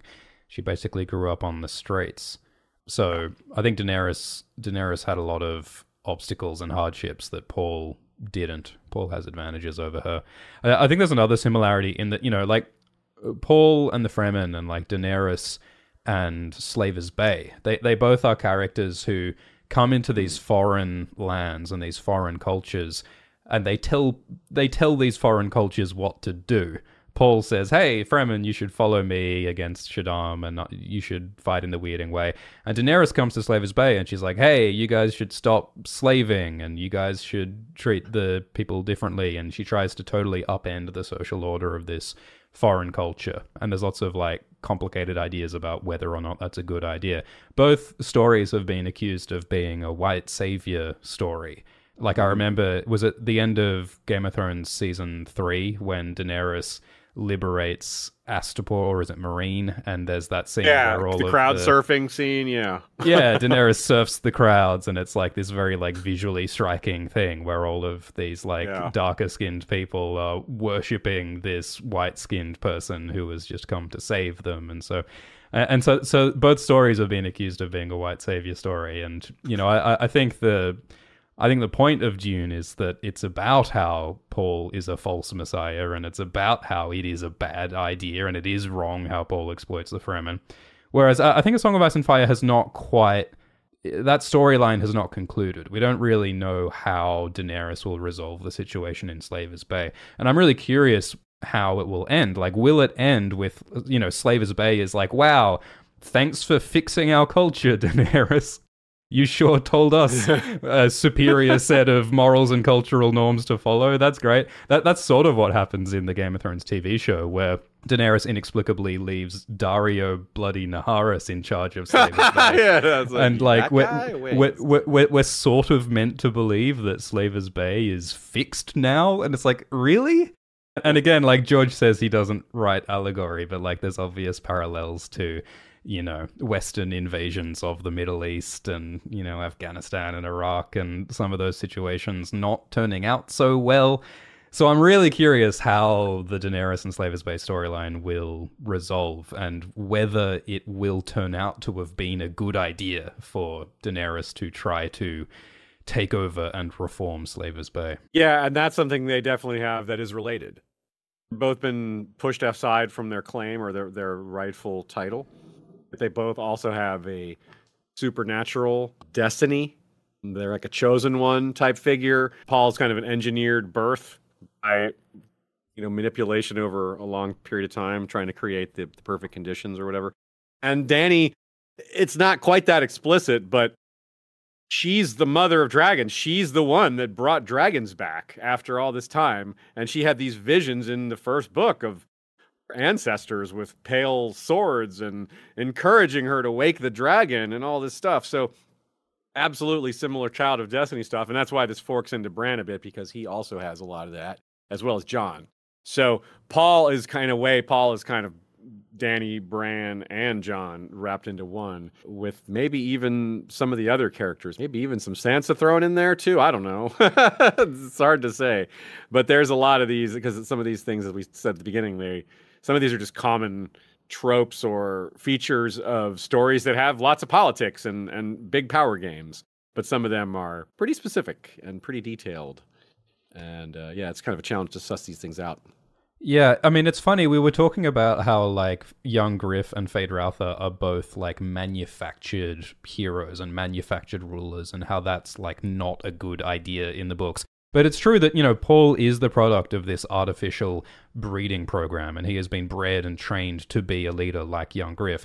And Daenerys, she's the Targaryen heir, and she arguably may also have been the product of a breeding program, because it's not explicit in the books, but there are all these hints about how, many Targaryens were into prophecy, like Viserys in House of the Dragon.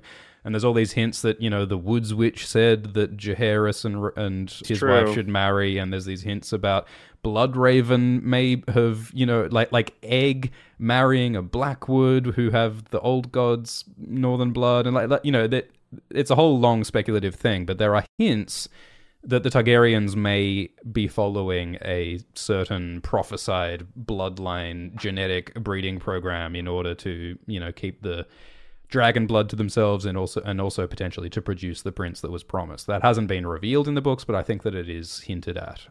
So in a way, Paul and Daenerys, they are both manufactured and artificially bred to be saviors and heroes.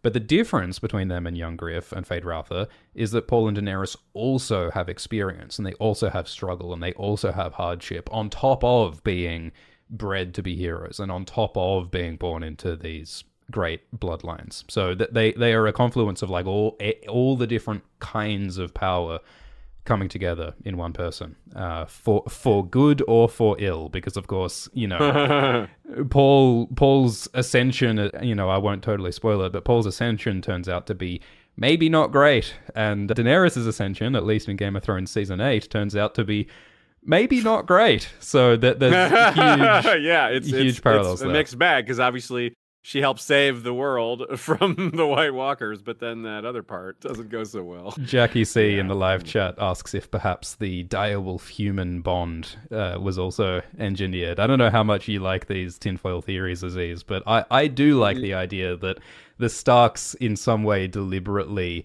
acquired the magical power to skin change and to warg, because there's all these bits in the world book about how the Starks took the daughters, and the Starks forcibly married the people who they conquered, including the Warg King.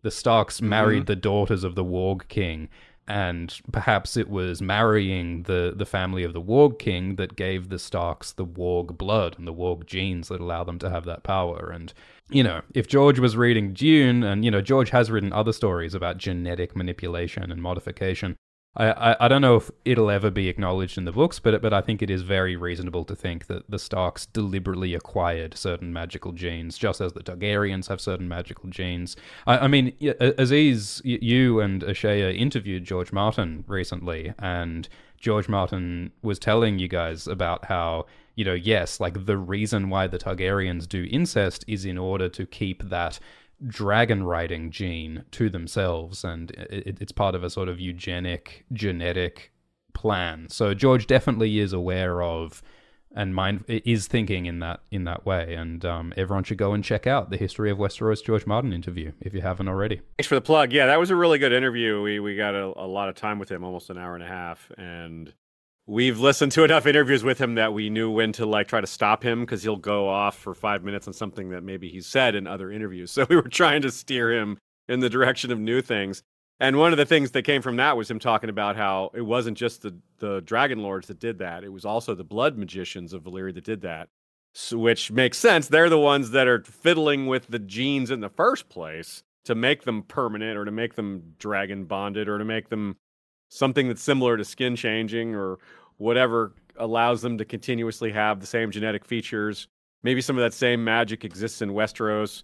We did some episodes on how the houses that still have weirwood trees seem to have stronger genetic patterns than ones that don't. So that might be, a way for George to have sort of implanted that within his world. So yeah, there's a lot of that in both. And this is one that's also not a trope, but a fun feature of fantasy and sci-fi. Maybe more fantasy, because in sci-fi it's more, well, you engineer this. You can change someone's DNA. That's more like in a sci-fi setting, it can be almost ad hoc. But in a fantasy setting, it has to be a little mysterious and more like underground, a little more random, a little more uncertain. And one that comes to mind is Lovecraft. his breeding of people with the Yeah. old ones, or the deep ones, rather, was a recurring feature in some of his stories where people would have that within them and it would slowly manifest. And if madness slowly manifests in the Targaryens and they already have, instead of fish features, they have dragon features, which we see manifested in some of these children that come out horribly wrong. So yeah, I think it would be wrong to not be open to some of these genetic manipulation theories without being too specific about them. Yeah, I mean, where did the Starks get that ability? Why did this horrible tradition of First Night persist? Well, maybe because they were trying to spread this magical DNA around to enough people. Or maybe that's why people accepted it, because they could receive magical DNA. And that also explains, like, the dragon seeds, who sometimes they considered themselves blessed when a dragon lord would come and sleep with them, because they might have a silver-haired child that, well, the implication being it's more than just the silver hair that matters there, you know? So obviously this is a big part of Dune as well, the manipulation of bloodlines, the certain families breeding with other families, certain things being right at the right time. I'm not as familiar with the Dune stuff. I haven't read Dune nearly as many times as Song of Ice and Fire, but you filled that in all pretty well already anyway. So yeah, the parallels are very strong there. There's other stories that do this, like The Witcher, Bloodline, you know, Chosen One. All these things come out in a lot of different stories, but I think both of these stories do it particularly well. They invert the trope. It's not just chosen one, hero, win. It's, no, there's problems with being the chosen one. Oh, like, what does this do to you? Lord of the Rings has that in a sense. Frodo isn't a supernatural being, but having held on to the One Ring for so long messes that dude up, right? And that's somewhat directly supernatural, but it's meant to also be metaphorical because it messed up everyone who held it. Yeah, it all comes down to power, I think. Like the political power, the magical power, the prophetic, destined power. It's all different ways of looking at how does power affect people, and how does, you know, the act of striving to get what you want, how does that change you, and what is the cost? I think that's a big part of it. So while we're talking about, you know, Daenerys with the Dothraki and Paul with the Fremen, there's a lot of similarities, I think, with Jon Snow's relationship with the Wildlings and Daenerys' relationship with the Fremen. Because the Fremen are the free people who are outside the control of the realm, and the Wildlings call themselves the Free Folk. They are outside the control of Westeros, and they both are underestimated by the powers that be. There's some really similar passages where the Baron Vladimir and the Emperor, they think that there's barely any Fremen, just like a few renegades at the edge of the desert, whereas in reality there's millions of Fremen all through the planet. And similarly, there's a moment in Book 3 where Tywin says, no, there can't be lots of wildlings. Like, the lands beyond the wall cannot support vast numbers of wildlings. when in reality, you know, 100,000 wildlings turn up at the wall later on, and so they both of these underestimated cultures who exist in these extreme climates and have adapted to these extreme environments, and turn out to be a force far greater than anyone expected. Yeah, that kind of speaks to how George writes his story, and one of the major comparisons of it to a lot of other stories, whether it's Dune or otherwise. He takes these things and he layers them. Like, Paul had all these things wrapped into one character, whereas we just talked about how a lot of these features are spread out between Bran, Jon, and Dany. In some cases, they're doubled. Like you just said, the Fremen are paralleled in both the Dothraki and in the Free Folk. And there's elements to them in both. How they learn to lead, the lessons they learn as compared to the lessons of their home culture, and how they have to square those two is really important. Like, everything Paul has grown up with, a lot of it's thrown out the door when he meets the Fremen. But on the other hand, some of those things line up pretty well, and he's able to win them over using some of those things. But also, he just has, you know, the setup for him, you know, they are quoting scripture that, you know, shows his arrival is coming. And they're like, oh, this is the person we've expected, which is, that I guess speaks to the vast amount of groundwork laid for Paul before he took the reins, before he was even born, but also before he took the reins of power. And for Dany, those things were there too. They just weren't laid out for her. They were laid out, but she took them. They were a part of her family, but she was an afterthought in Illyrio's plan until she wasn't until she proved she was. They were like, "Oops, actually, she did what now? She hatched dragon eggs. Okay, let's work her into the plan." But she wasn't part of it initially, and that's kind of what John is. John was an afterthought to a lot of the main characters. He's not important. He's this kid on the wall, right? He was the bastard son that was the least important of the Starks. Obviously, as a reader, you don't necessarily see it that way, but within the lens of his society, he's sent to the wall when he's 15. I mean, that's clearly a child you don't expect to have a big future, but obviously that's not how it goes at all. He has a huge future. And that's the similarity between Paul and Dany, except that Jon wasn't expected to die, though he was believed dead in the context of being lost beyond the wall. And of course, there's a couple times that happens, actually. But Jon's believed dead a couple times, and now currently we're waiting on him being stabbed and whether he's going to get back up. So yeah, that one keeps coming. Yeah, it's I mean, we were talking about how, Paul and Daenerys are both sort of manufactured heroes, and they come from like a plan. Like, Illyrio and Varys were planning to use Daenerys in their play for the throne, and the Bene Gesserit were planning to use Paul with the breeding program. But both of them, they benefit from that plan, but they go off the plan and they defy the schemers who wanted to manipulate them. And I guess this is sort of mild spoilers for the first Dune book, but Paul defies the Bene Gesserit, and he goes against their wishes and their expectations. And I think in a similar way, Daenerys defies the expectations of Varys and Illyrio with the dragons and her plans for Westeros.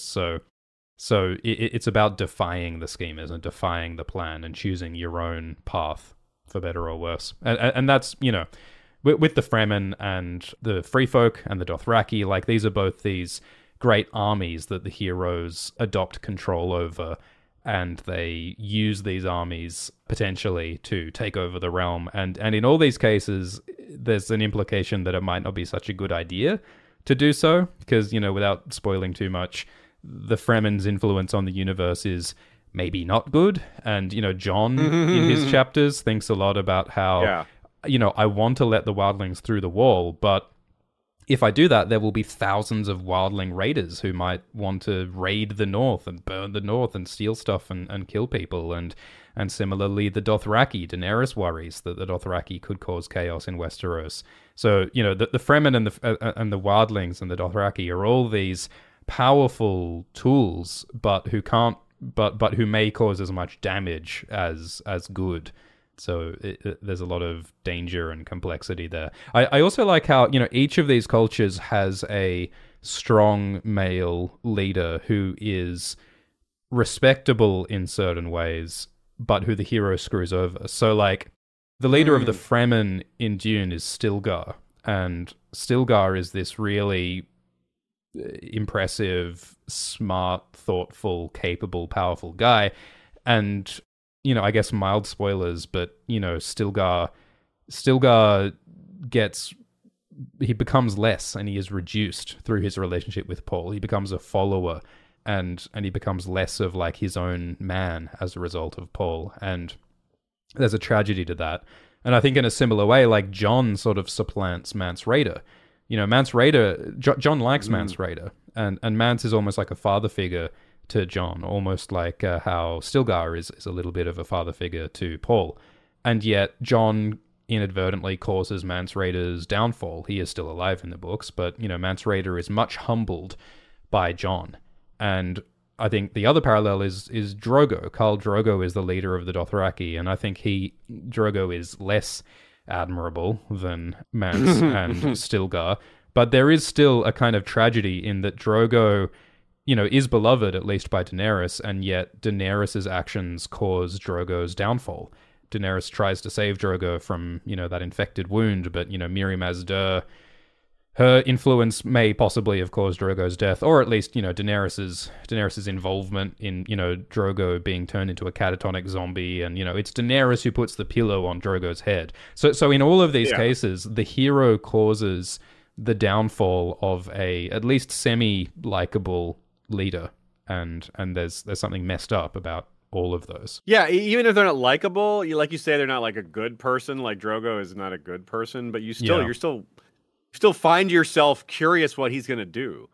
wanted to see him actually invade. Well, like a lot of us wanted to see what happened if he invaded Westeros, and like, how is that going to go? Like, these aren't real people, you know. I'm not wishing real suffering on the world. I want to see what happens if this dude invades Westeros. I remember a good friend of mine was like reading the books and was like, I can't wait to see what Khal Drogo does when he gets to Westeros, and I'm like, You know, this was like 10 years ago, but so funny stuff like that. But yeah, you're right. Like that's a similar thing. Like it goes to the same power theme that we keep coming back to. George talks about it in terms of magic using a metaphor that I like, which is sorcery is like a sword without a hilt.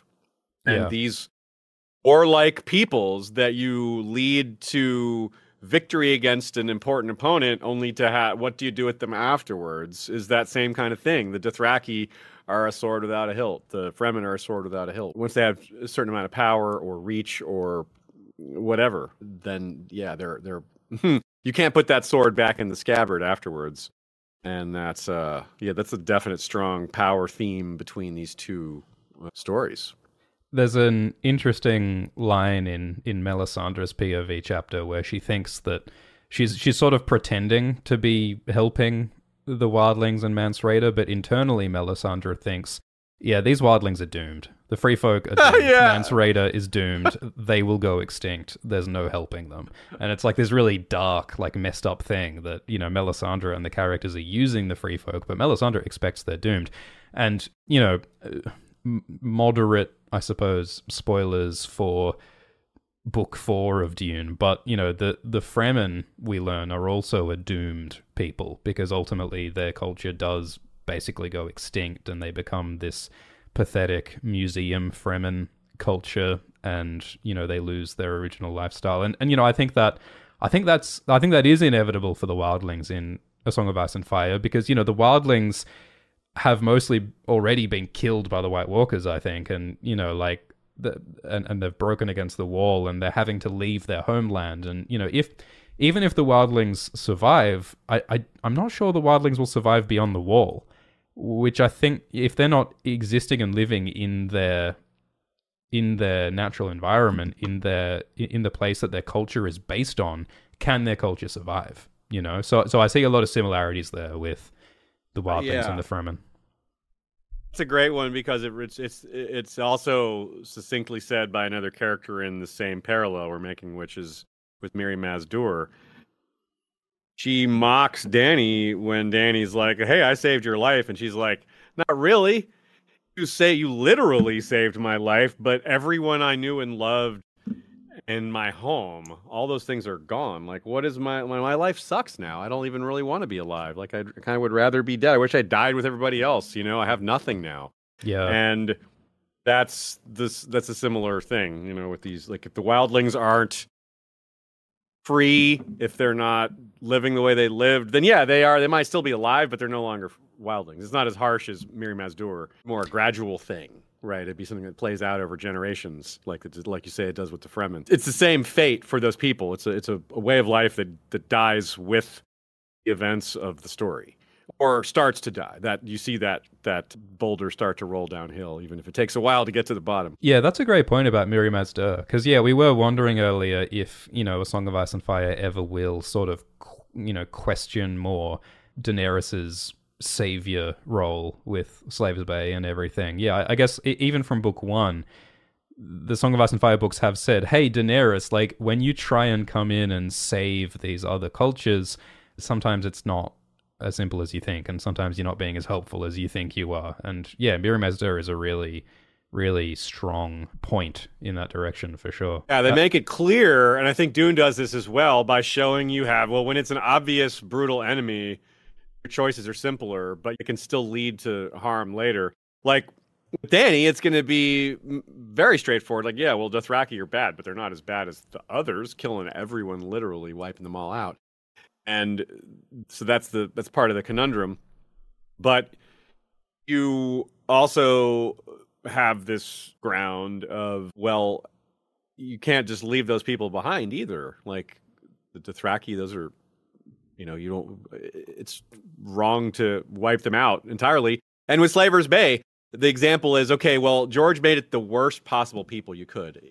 Just show that even if you're trying to reform a culture that absolutely, definitely is evil. Like, there's no doubt Slavers Bay, like, he goes so far as to have them have hairstyles of horns, Yeah. right? They shape their hair into horns. Like, it's hell. Like, it's meant to remind you of Western Christian versions of hell. There's people living in an extreme heat with constant endless brutality, and the people inflicting this are ultra rich people with horns. You know, like, it's the metaphors are really strong. So if you can't fix that, the moral question isn't whether you should fix that, it's how do you fix that? Right? Yeah. And if you can't even fix that, then how do you handle these much more nuanced situations? How do you, like, yes, it's right. The emperor is trying to kill your family. It's fair for you to stop him. Let's look at you're also affecting the entire galaxy, or the entire known human galaxy. Yeah. I think you're right that, like, George makes the cultures of Slavers Bay cartoonishly evil so that we can ask, you know, if Daenerys can't reform these cartoonishly evil slavers who literally eat puppies without creating without creating like a moral quagmire, then how on earth can Daenerys hope to take over Westeros without creating a similar mess of moral complications? So yeah, I think that's what he's going for. It's maybe getting a little too deep into just Dany specifically, but, like, look who her advisors are. She's gonna have like Makoro and Tyrion and Jorah, maybe, if he's allowed back. These are not like the Tattered Prince, not upstanding people. The Tattered Prince, yeah, like, these are her people giving her advice, like Brown Ben Plum, you know, like, she knows these aren't good people necessarily, but still, this is who's telling her things, you know. Kirsten is a good man, but he's not, like, savvy enough to give her advice on these trickier issues anyway, and he might not be around much longer. Yeah, compared to Paul, who has, like, the most over-the-top, like, virtuous, wise people, you know, the best of the best are his advisors, and Daenerys' advisors are the worst of the worst. Yeah, it's a really interesting dichotomy there that George lays out early on with the type of education that the different people are getting and their environment, their nature versus nurture. So part of the horror of Slavers Bay is, of course, the Unsullied, who are these children who are forced to kill puppies and who are castrated and made into eunuchs and used as slave soldiers. And we think there are some similarities between the Unsullied and the Sardaukar, huh? I'd say so, because they're both trained from a very young age, if not birth, and they're born into an environment that there's absolutely no escape from, and that you must turn into this thing that they're making you become.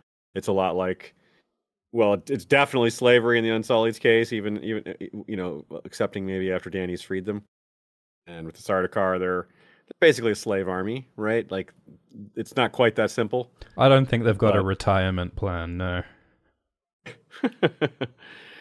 And they're pretty incredibly tough. Like, they're really hard to beat. They're perhaps the toughest thing there is in their world. Although Sardaukar obviously tested by the Fremen, that's an ongoing thing. And the Unsullied, we'll have to see what happens with them. You know, how they stand up to armies of dead or whatever else they face. I'm not quite sure about that yet, but seems like that'll be, even though they're not necessarily murderous, you know, raping savages or whatever you want to call what's going to be left behind. Something still has to be done with them. They still have to have lives after the fact, and they may be, rather than a danger to society might be a danger to them, because everyone's going to, they might be shunned, they might not be accepted, I don't know. Westeros isn't going to be a kind place to them, even if they're heroic, even if their actions are important.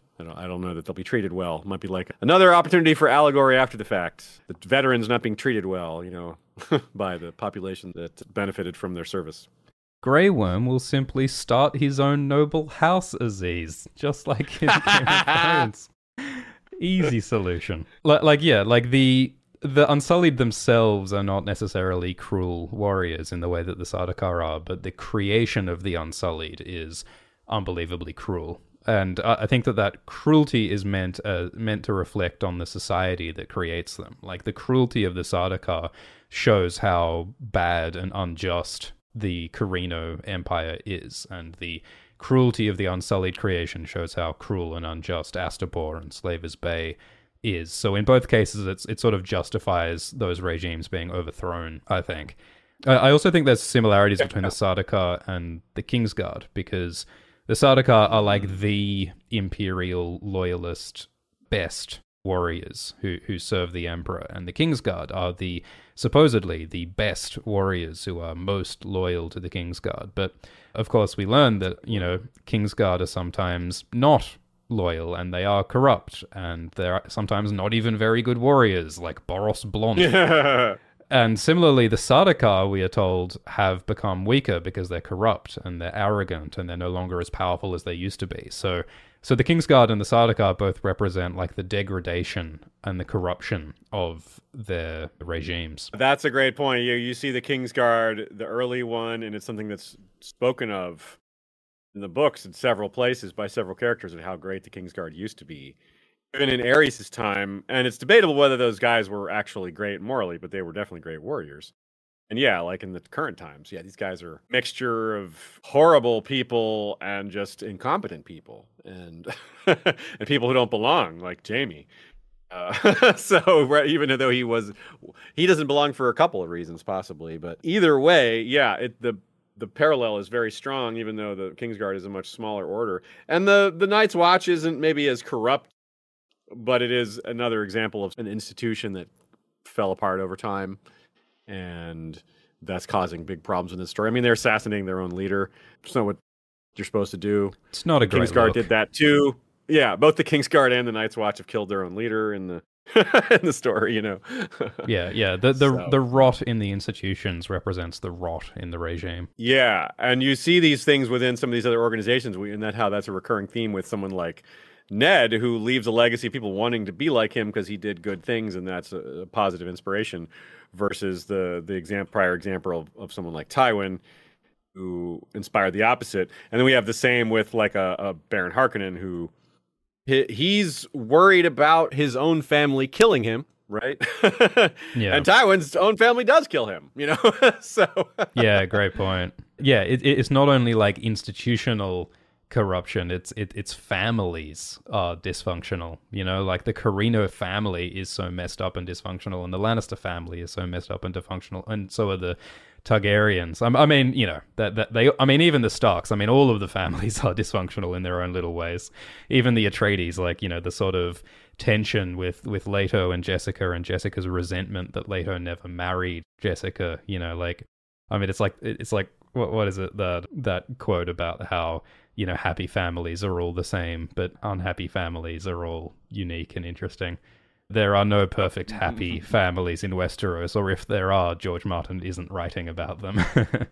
Yeah, they're not very fun. Let's leave them alone. I always think that's what's happening on the Arbor, like, except for now that Euron ships are hitting there. I'm like, where is the best place to be? Like deep inland at the Arbor, the Ironborn can't get to. Just have wine and it's warm. Winter's definitely not going to get down there, you know. Yeah, maybe. I don't know where that would be in Dune either. Yeah, maybe House Toland or something is having a perfectly happy, idyllic life while all the messed up families are off fighting for power.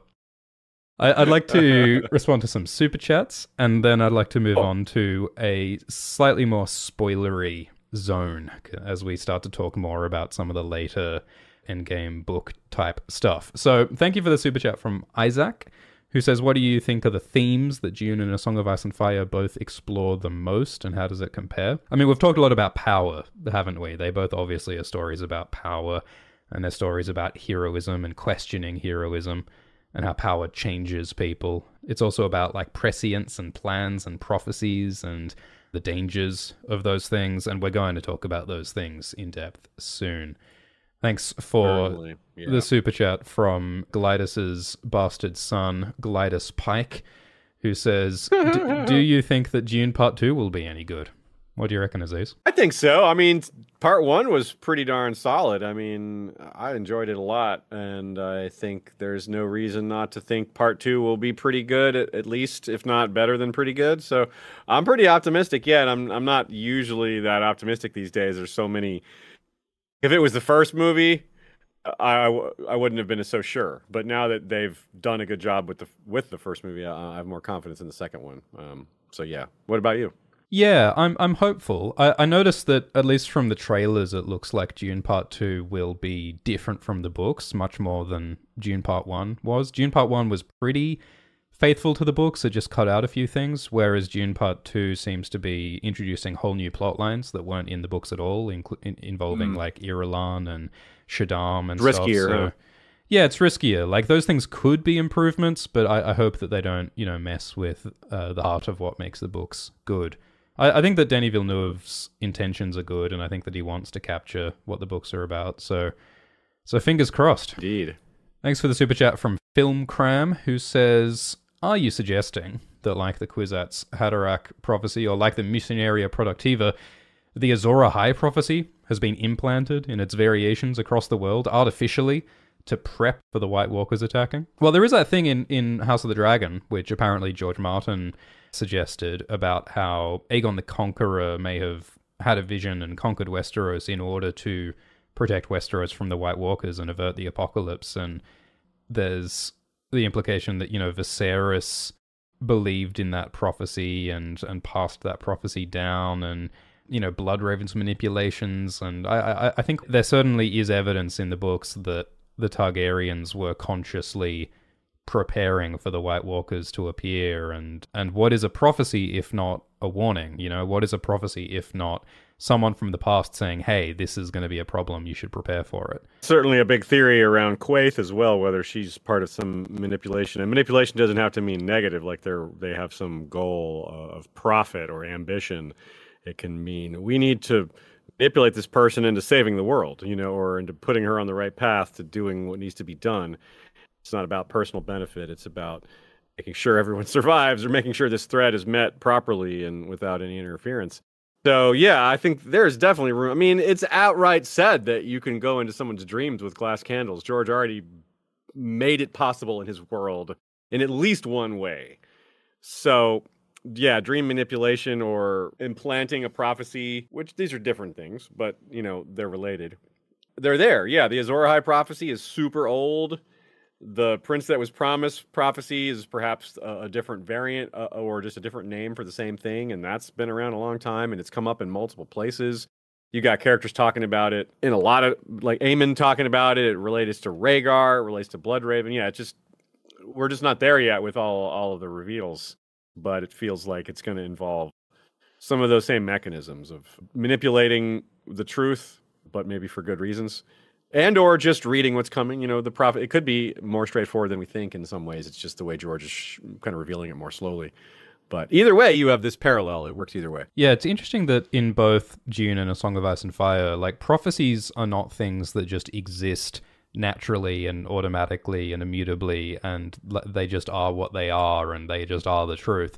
Prophecies in A Song of Ice and Fire are made by people who have motivations. And, we see how Melisandre interprets and misinterprets her prophecies based on her own biases.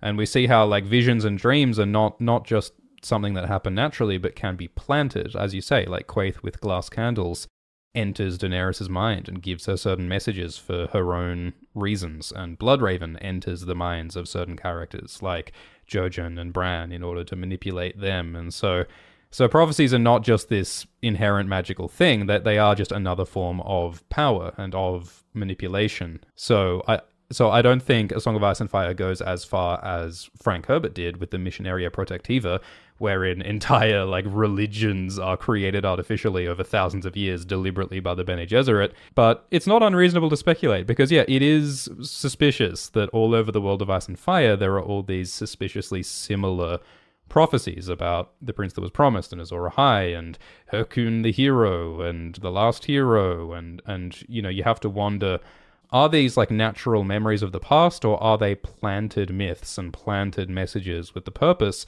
of telling people how to defeat the White Walkers when they come again, how to create Lightbringer, how to sacrifice Nissa Nissa, how to create Dragonsteel, or whatever the secret is. One we haven't even mentioned yet, we mentioned how Dany will bring Unsullied and Dothraki. She's also going to bring lore worshippers. We've been told that she's savior of mankind. Nero, the high priest of Red Temple in Volantis, the largest one, is openly preaching that when we see Tyrion and Jorah pass by. That's a big part of the religious aspect that we haven't really seen fully play out yet, where we are seeing the Seven and the High Sparrow and that stuff just get started in the books, and we maybe have some idea of where that's going to go based on the show. But the show didn't bring in these hordes of R'hllorists. They just had one. They just had Melisandre, and Thoros was there too, I guess, but he wasn't really a zealot. So that's going to be, I think that's something that goes under the radar because it wasn't in the show. But I think we're going to see that is something else Daenerys is going to bring, which will help perhaps defeat the others, but also perhaps create some conflict out. Like, what are they going to do with all these like zealous fire worshippers in a realm of seven worshippers? And that's similar to some things that happen in Dune with belief and the people getting a little too into Paul and who he is, and that message going too far, and things that you were alluding to earlier. Let's not forget fan favorite character Kinvara, who had such a huge impact on the story. Yeah, Daenerys is suddenly playing with fire, very, very literally, with the R'hlloric priests and Volantis and all of that. And again, I think that's similar to like the religious fervor of the Fremen behind Paul. We see religion as a dangerous, powerful force that can get stuff done, but it also is hard to control, and fire burns. Thanks for the super chat from Chug, who says that Jon Snow will be God Emperor of Westeros. Thank you, Lucifer Lucifer Morganster, who says thank you, big fan. Thank you, Nizar, who says something weird about George Martin. Thank you, Sean, who says, thanks, Alt, you got me into reading Dune. I'm onto Heretics now, and they've easily been the best books I've ever read. What's your favorite movie? Wow. Yeah, well, Heretics is fun. A lot of people don't like Heretics and Chapter House as much as the earlier books, but I think they've all got a lot of fun, unique stuff going on. What is my favorite movie? Oh my god. Aziz, can you go first? I need to think what my favorite movie is. I'm going to take an easy way out and just say the one I've seen the most, which is Monty Python and the Meaning of Life. So, fantastic choice. I've seen that an absurd amount of times when I was younger. I had it like, and I'm old enough to have had a VCR and only a few tapes, and that was one of the few I had. So I would play my online computer role-playing games while just putting that movie on repeat. So I'll go with that, yeah. Fantastic. I've got to say, I've seen the Blues Brothers a lot of times. Ooh, good one. That's a good film. I also really like the Royal Tenenbaums. I think I have a very basic movie taste. Like, I'm a real basic bitch when it comes to movies, so I'm a fan of Wes Anderson for sure. I can't believe you said the Royal Tenenbaums, because that is the first movie Ashea and I watched together. Oh, really? Fantastic. Yep. That. No, I love that film. Thanks for the super chat from Jordan, who says Dune character alignment chart.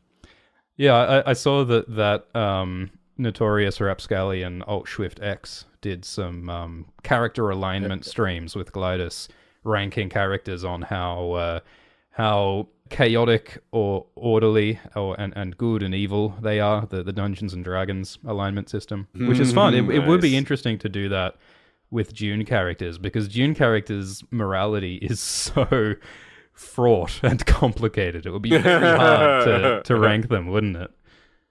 Yes. Yeah. Jeez. What would Paul even be? What would at least rank him? Is he? Yeah, Paul exists. True neutral. Paul exists on every point on the morality spectrum simultaneously. He is. And don't even get us started on like God Emperor Later II. My goodness, because he enforces order for the sake of chaos and evil for the sake of good. Thanks for the super chat from Film Comics Explained, who says, the mystery of life isn't a problem to solve, but a reality to experience, which is one of the great Dune quotes. And he says, thanks for providing the best detailed analysis on YouTube for both Dune and Game of Thrones that has helped us all understand our experiences with our favorite IP. Cheers, Niat. Thank you so much, Niat. And check out Niat's channel, Film Comics Explained. Thank you, Moss, who says, thank you for helping me stay connected to my friend who passed away last year. He loved your videos. Keep up the great work. Thank you, Moss. Sorry to hear about your friend. And thank you for the super chat from Nuisance, who says, I think there's parallels between Melisandre and Jessica as pseudo-prophets who are in on the facade. I like the position, facilitating a fervent movement that puts them in resulting isolation. Yeah, what do you think of that, Aziz? That's pretty clever, yeah, because Melisandre obviously knows she's making some things up and she's changing some details to push things in a direction that she thinks is correct. And yeah, and Jessica also we see her get in trouble with the Bene Gesserit because she does some things her own way and is already kind of a bit of a rogue. Melisandre's connection to the Red Temple and who sent her doesn't seem clear, which kind of leads us to believe, and I think reasonably so, that she's also a bit of a rogue and doing some things outside of what the higher ups or hierarchy, the people that wield power within the Red Temple would have done it. So yeah, that's a really good catch. I like that. Yeah, I think there's a So Spake Martin where George did allegedly confirm that Melisandre is she went to Stannis and Dragonstone on her own accord, and she's not operating under the orders of a Red Temple. She's sort of a renegade Red Priest, which is really similar to how Jessica is a renegade Bene Gesserit who is deviating from their plan. And yeah, in that scene with Mapes, where Jessica sort of lies and manipulates to fit the prophecy of the Lisan al-Gaib with Mapes, that is really similar to a lot of what Melisandre does. When we see Melisandre describes towers by the sea crumbling under a great wave or whatever, and Jon Snow is like, oh, is that Eastwatch? And Melisandre is like, oh yeah, that definitely is Eastwatch. But inside her thoughts, we see Melisandre going, oh, I have no idea if that's Eastwatch. I don't think that actually was Eastwatch, but yeah, Jon seems to think so, so I'll go with it. So and that's really similar to when Jessica is like, oh, the Maker, yeah, I totally knew that the Maker is a sandworm. Yeah, I know what a crysknife is. So both Melisandre and Jessica totally bluff in a hilarious way. They cold read almost Mapes and Jon respectively. So yeah, I think that's a fantastic point. Nuisance. Thanks for the super chat from Isaac, who says, rewatched your Hooded Man video recently. Who's your favorite character in the North at the end of Dance? I think that Wyman Manderley is enormously fun because Wyman is funny and evil and sort of heroic all at the same time.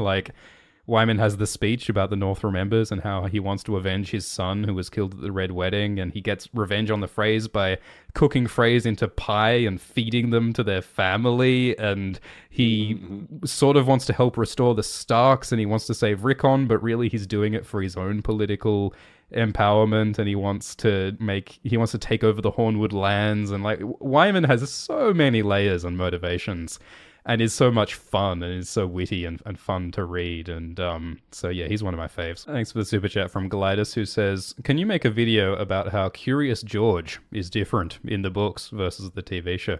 Yeah, look, I mean, it's hard to adapt. I thought you did that already. I have been thinking of an April Fool's joke explaining Bionicle's lore.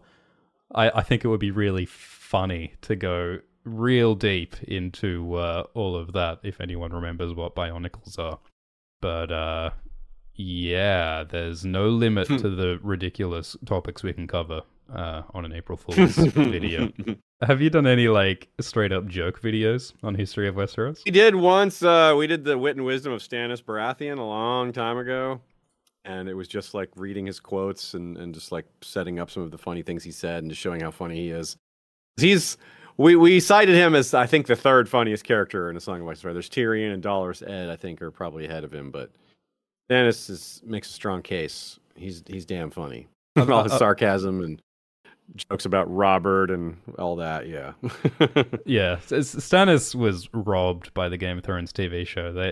He has so many funny lines in the books that were just not included in the show, which is tragic. Yes. A real tragedy. Thanks for the super chat from Dylan, who says, do the Bionicle video, unironically. Yeah, well, look, I guess we have to do it now. And that's all for this episode, but we do have more. There is a spoilery portion of this discussion that we also recorded in the episode, but we cut it in half so that y'all who don't want to be spoiled can not get spoiled. So that episode will be released separately. Look out for it on your feed in a week or two. That's it, and Valar, reread us.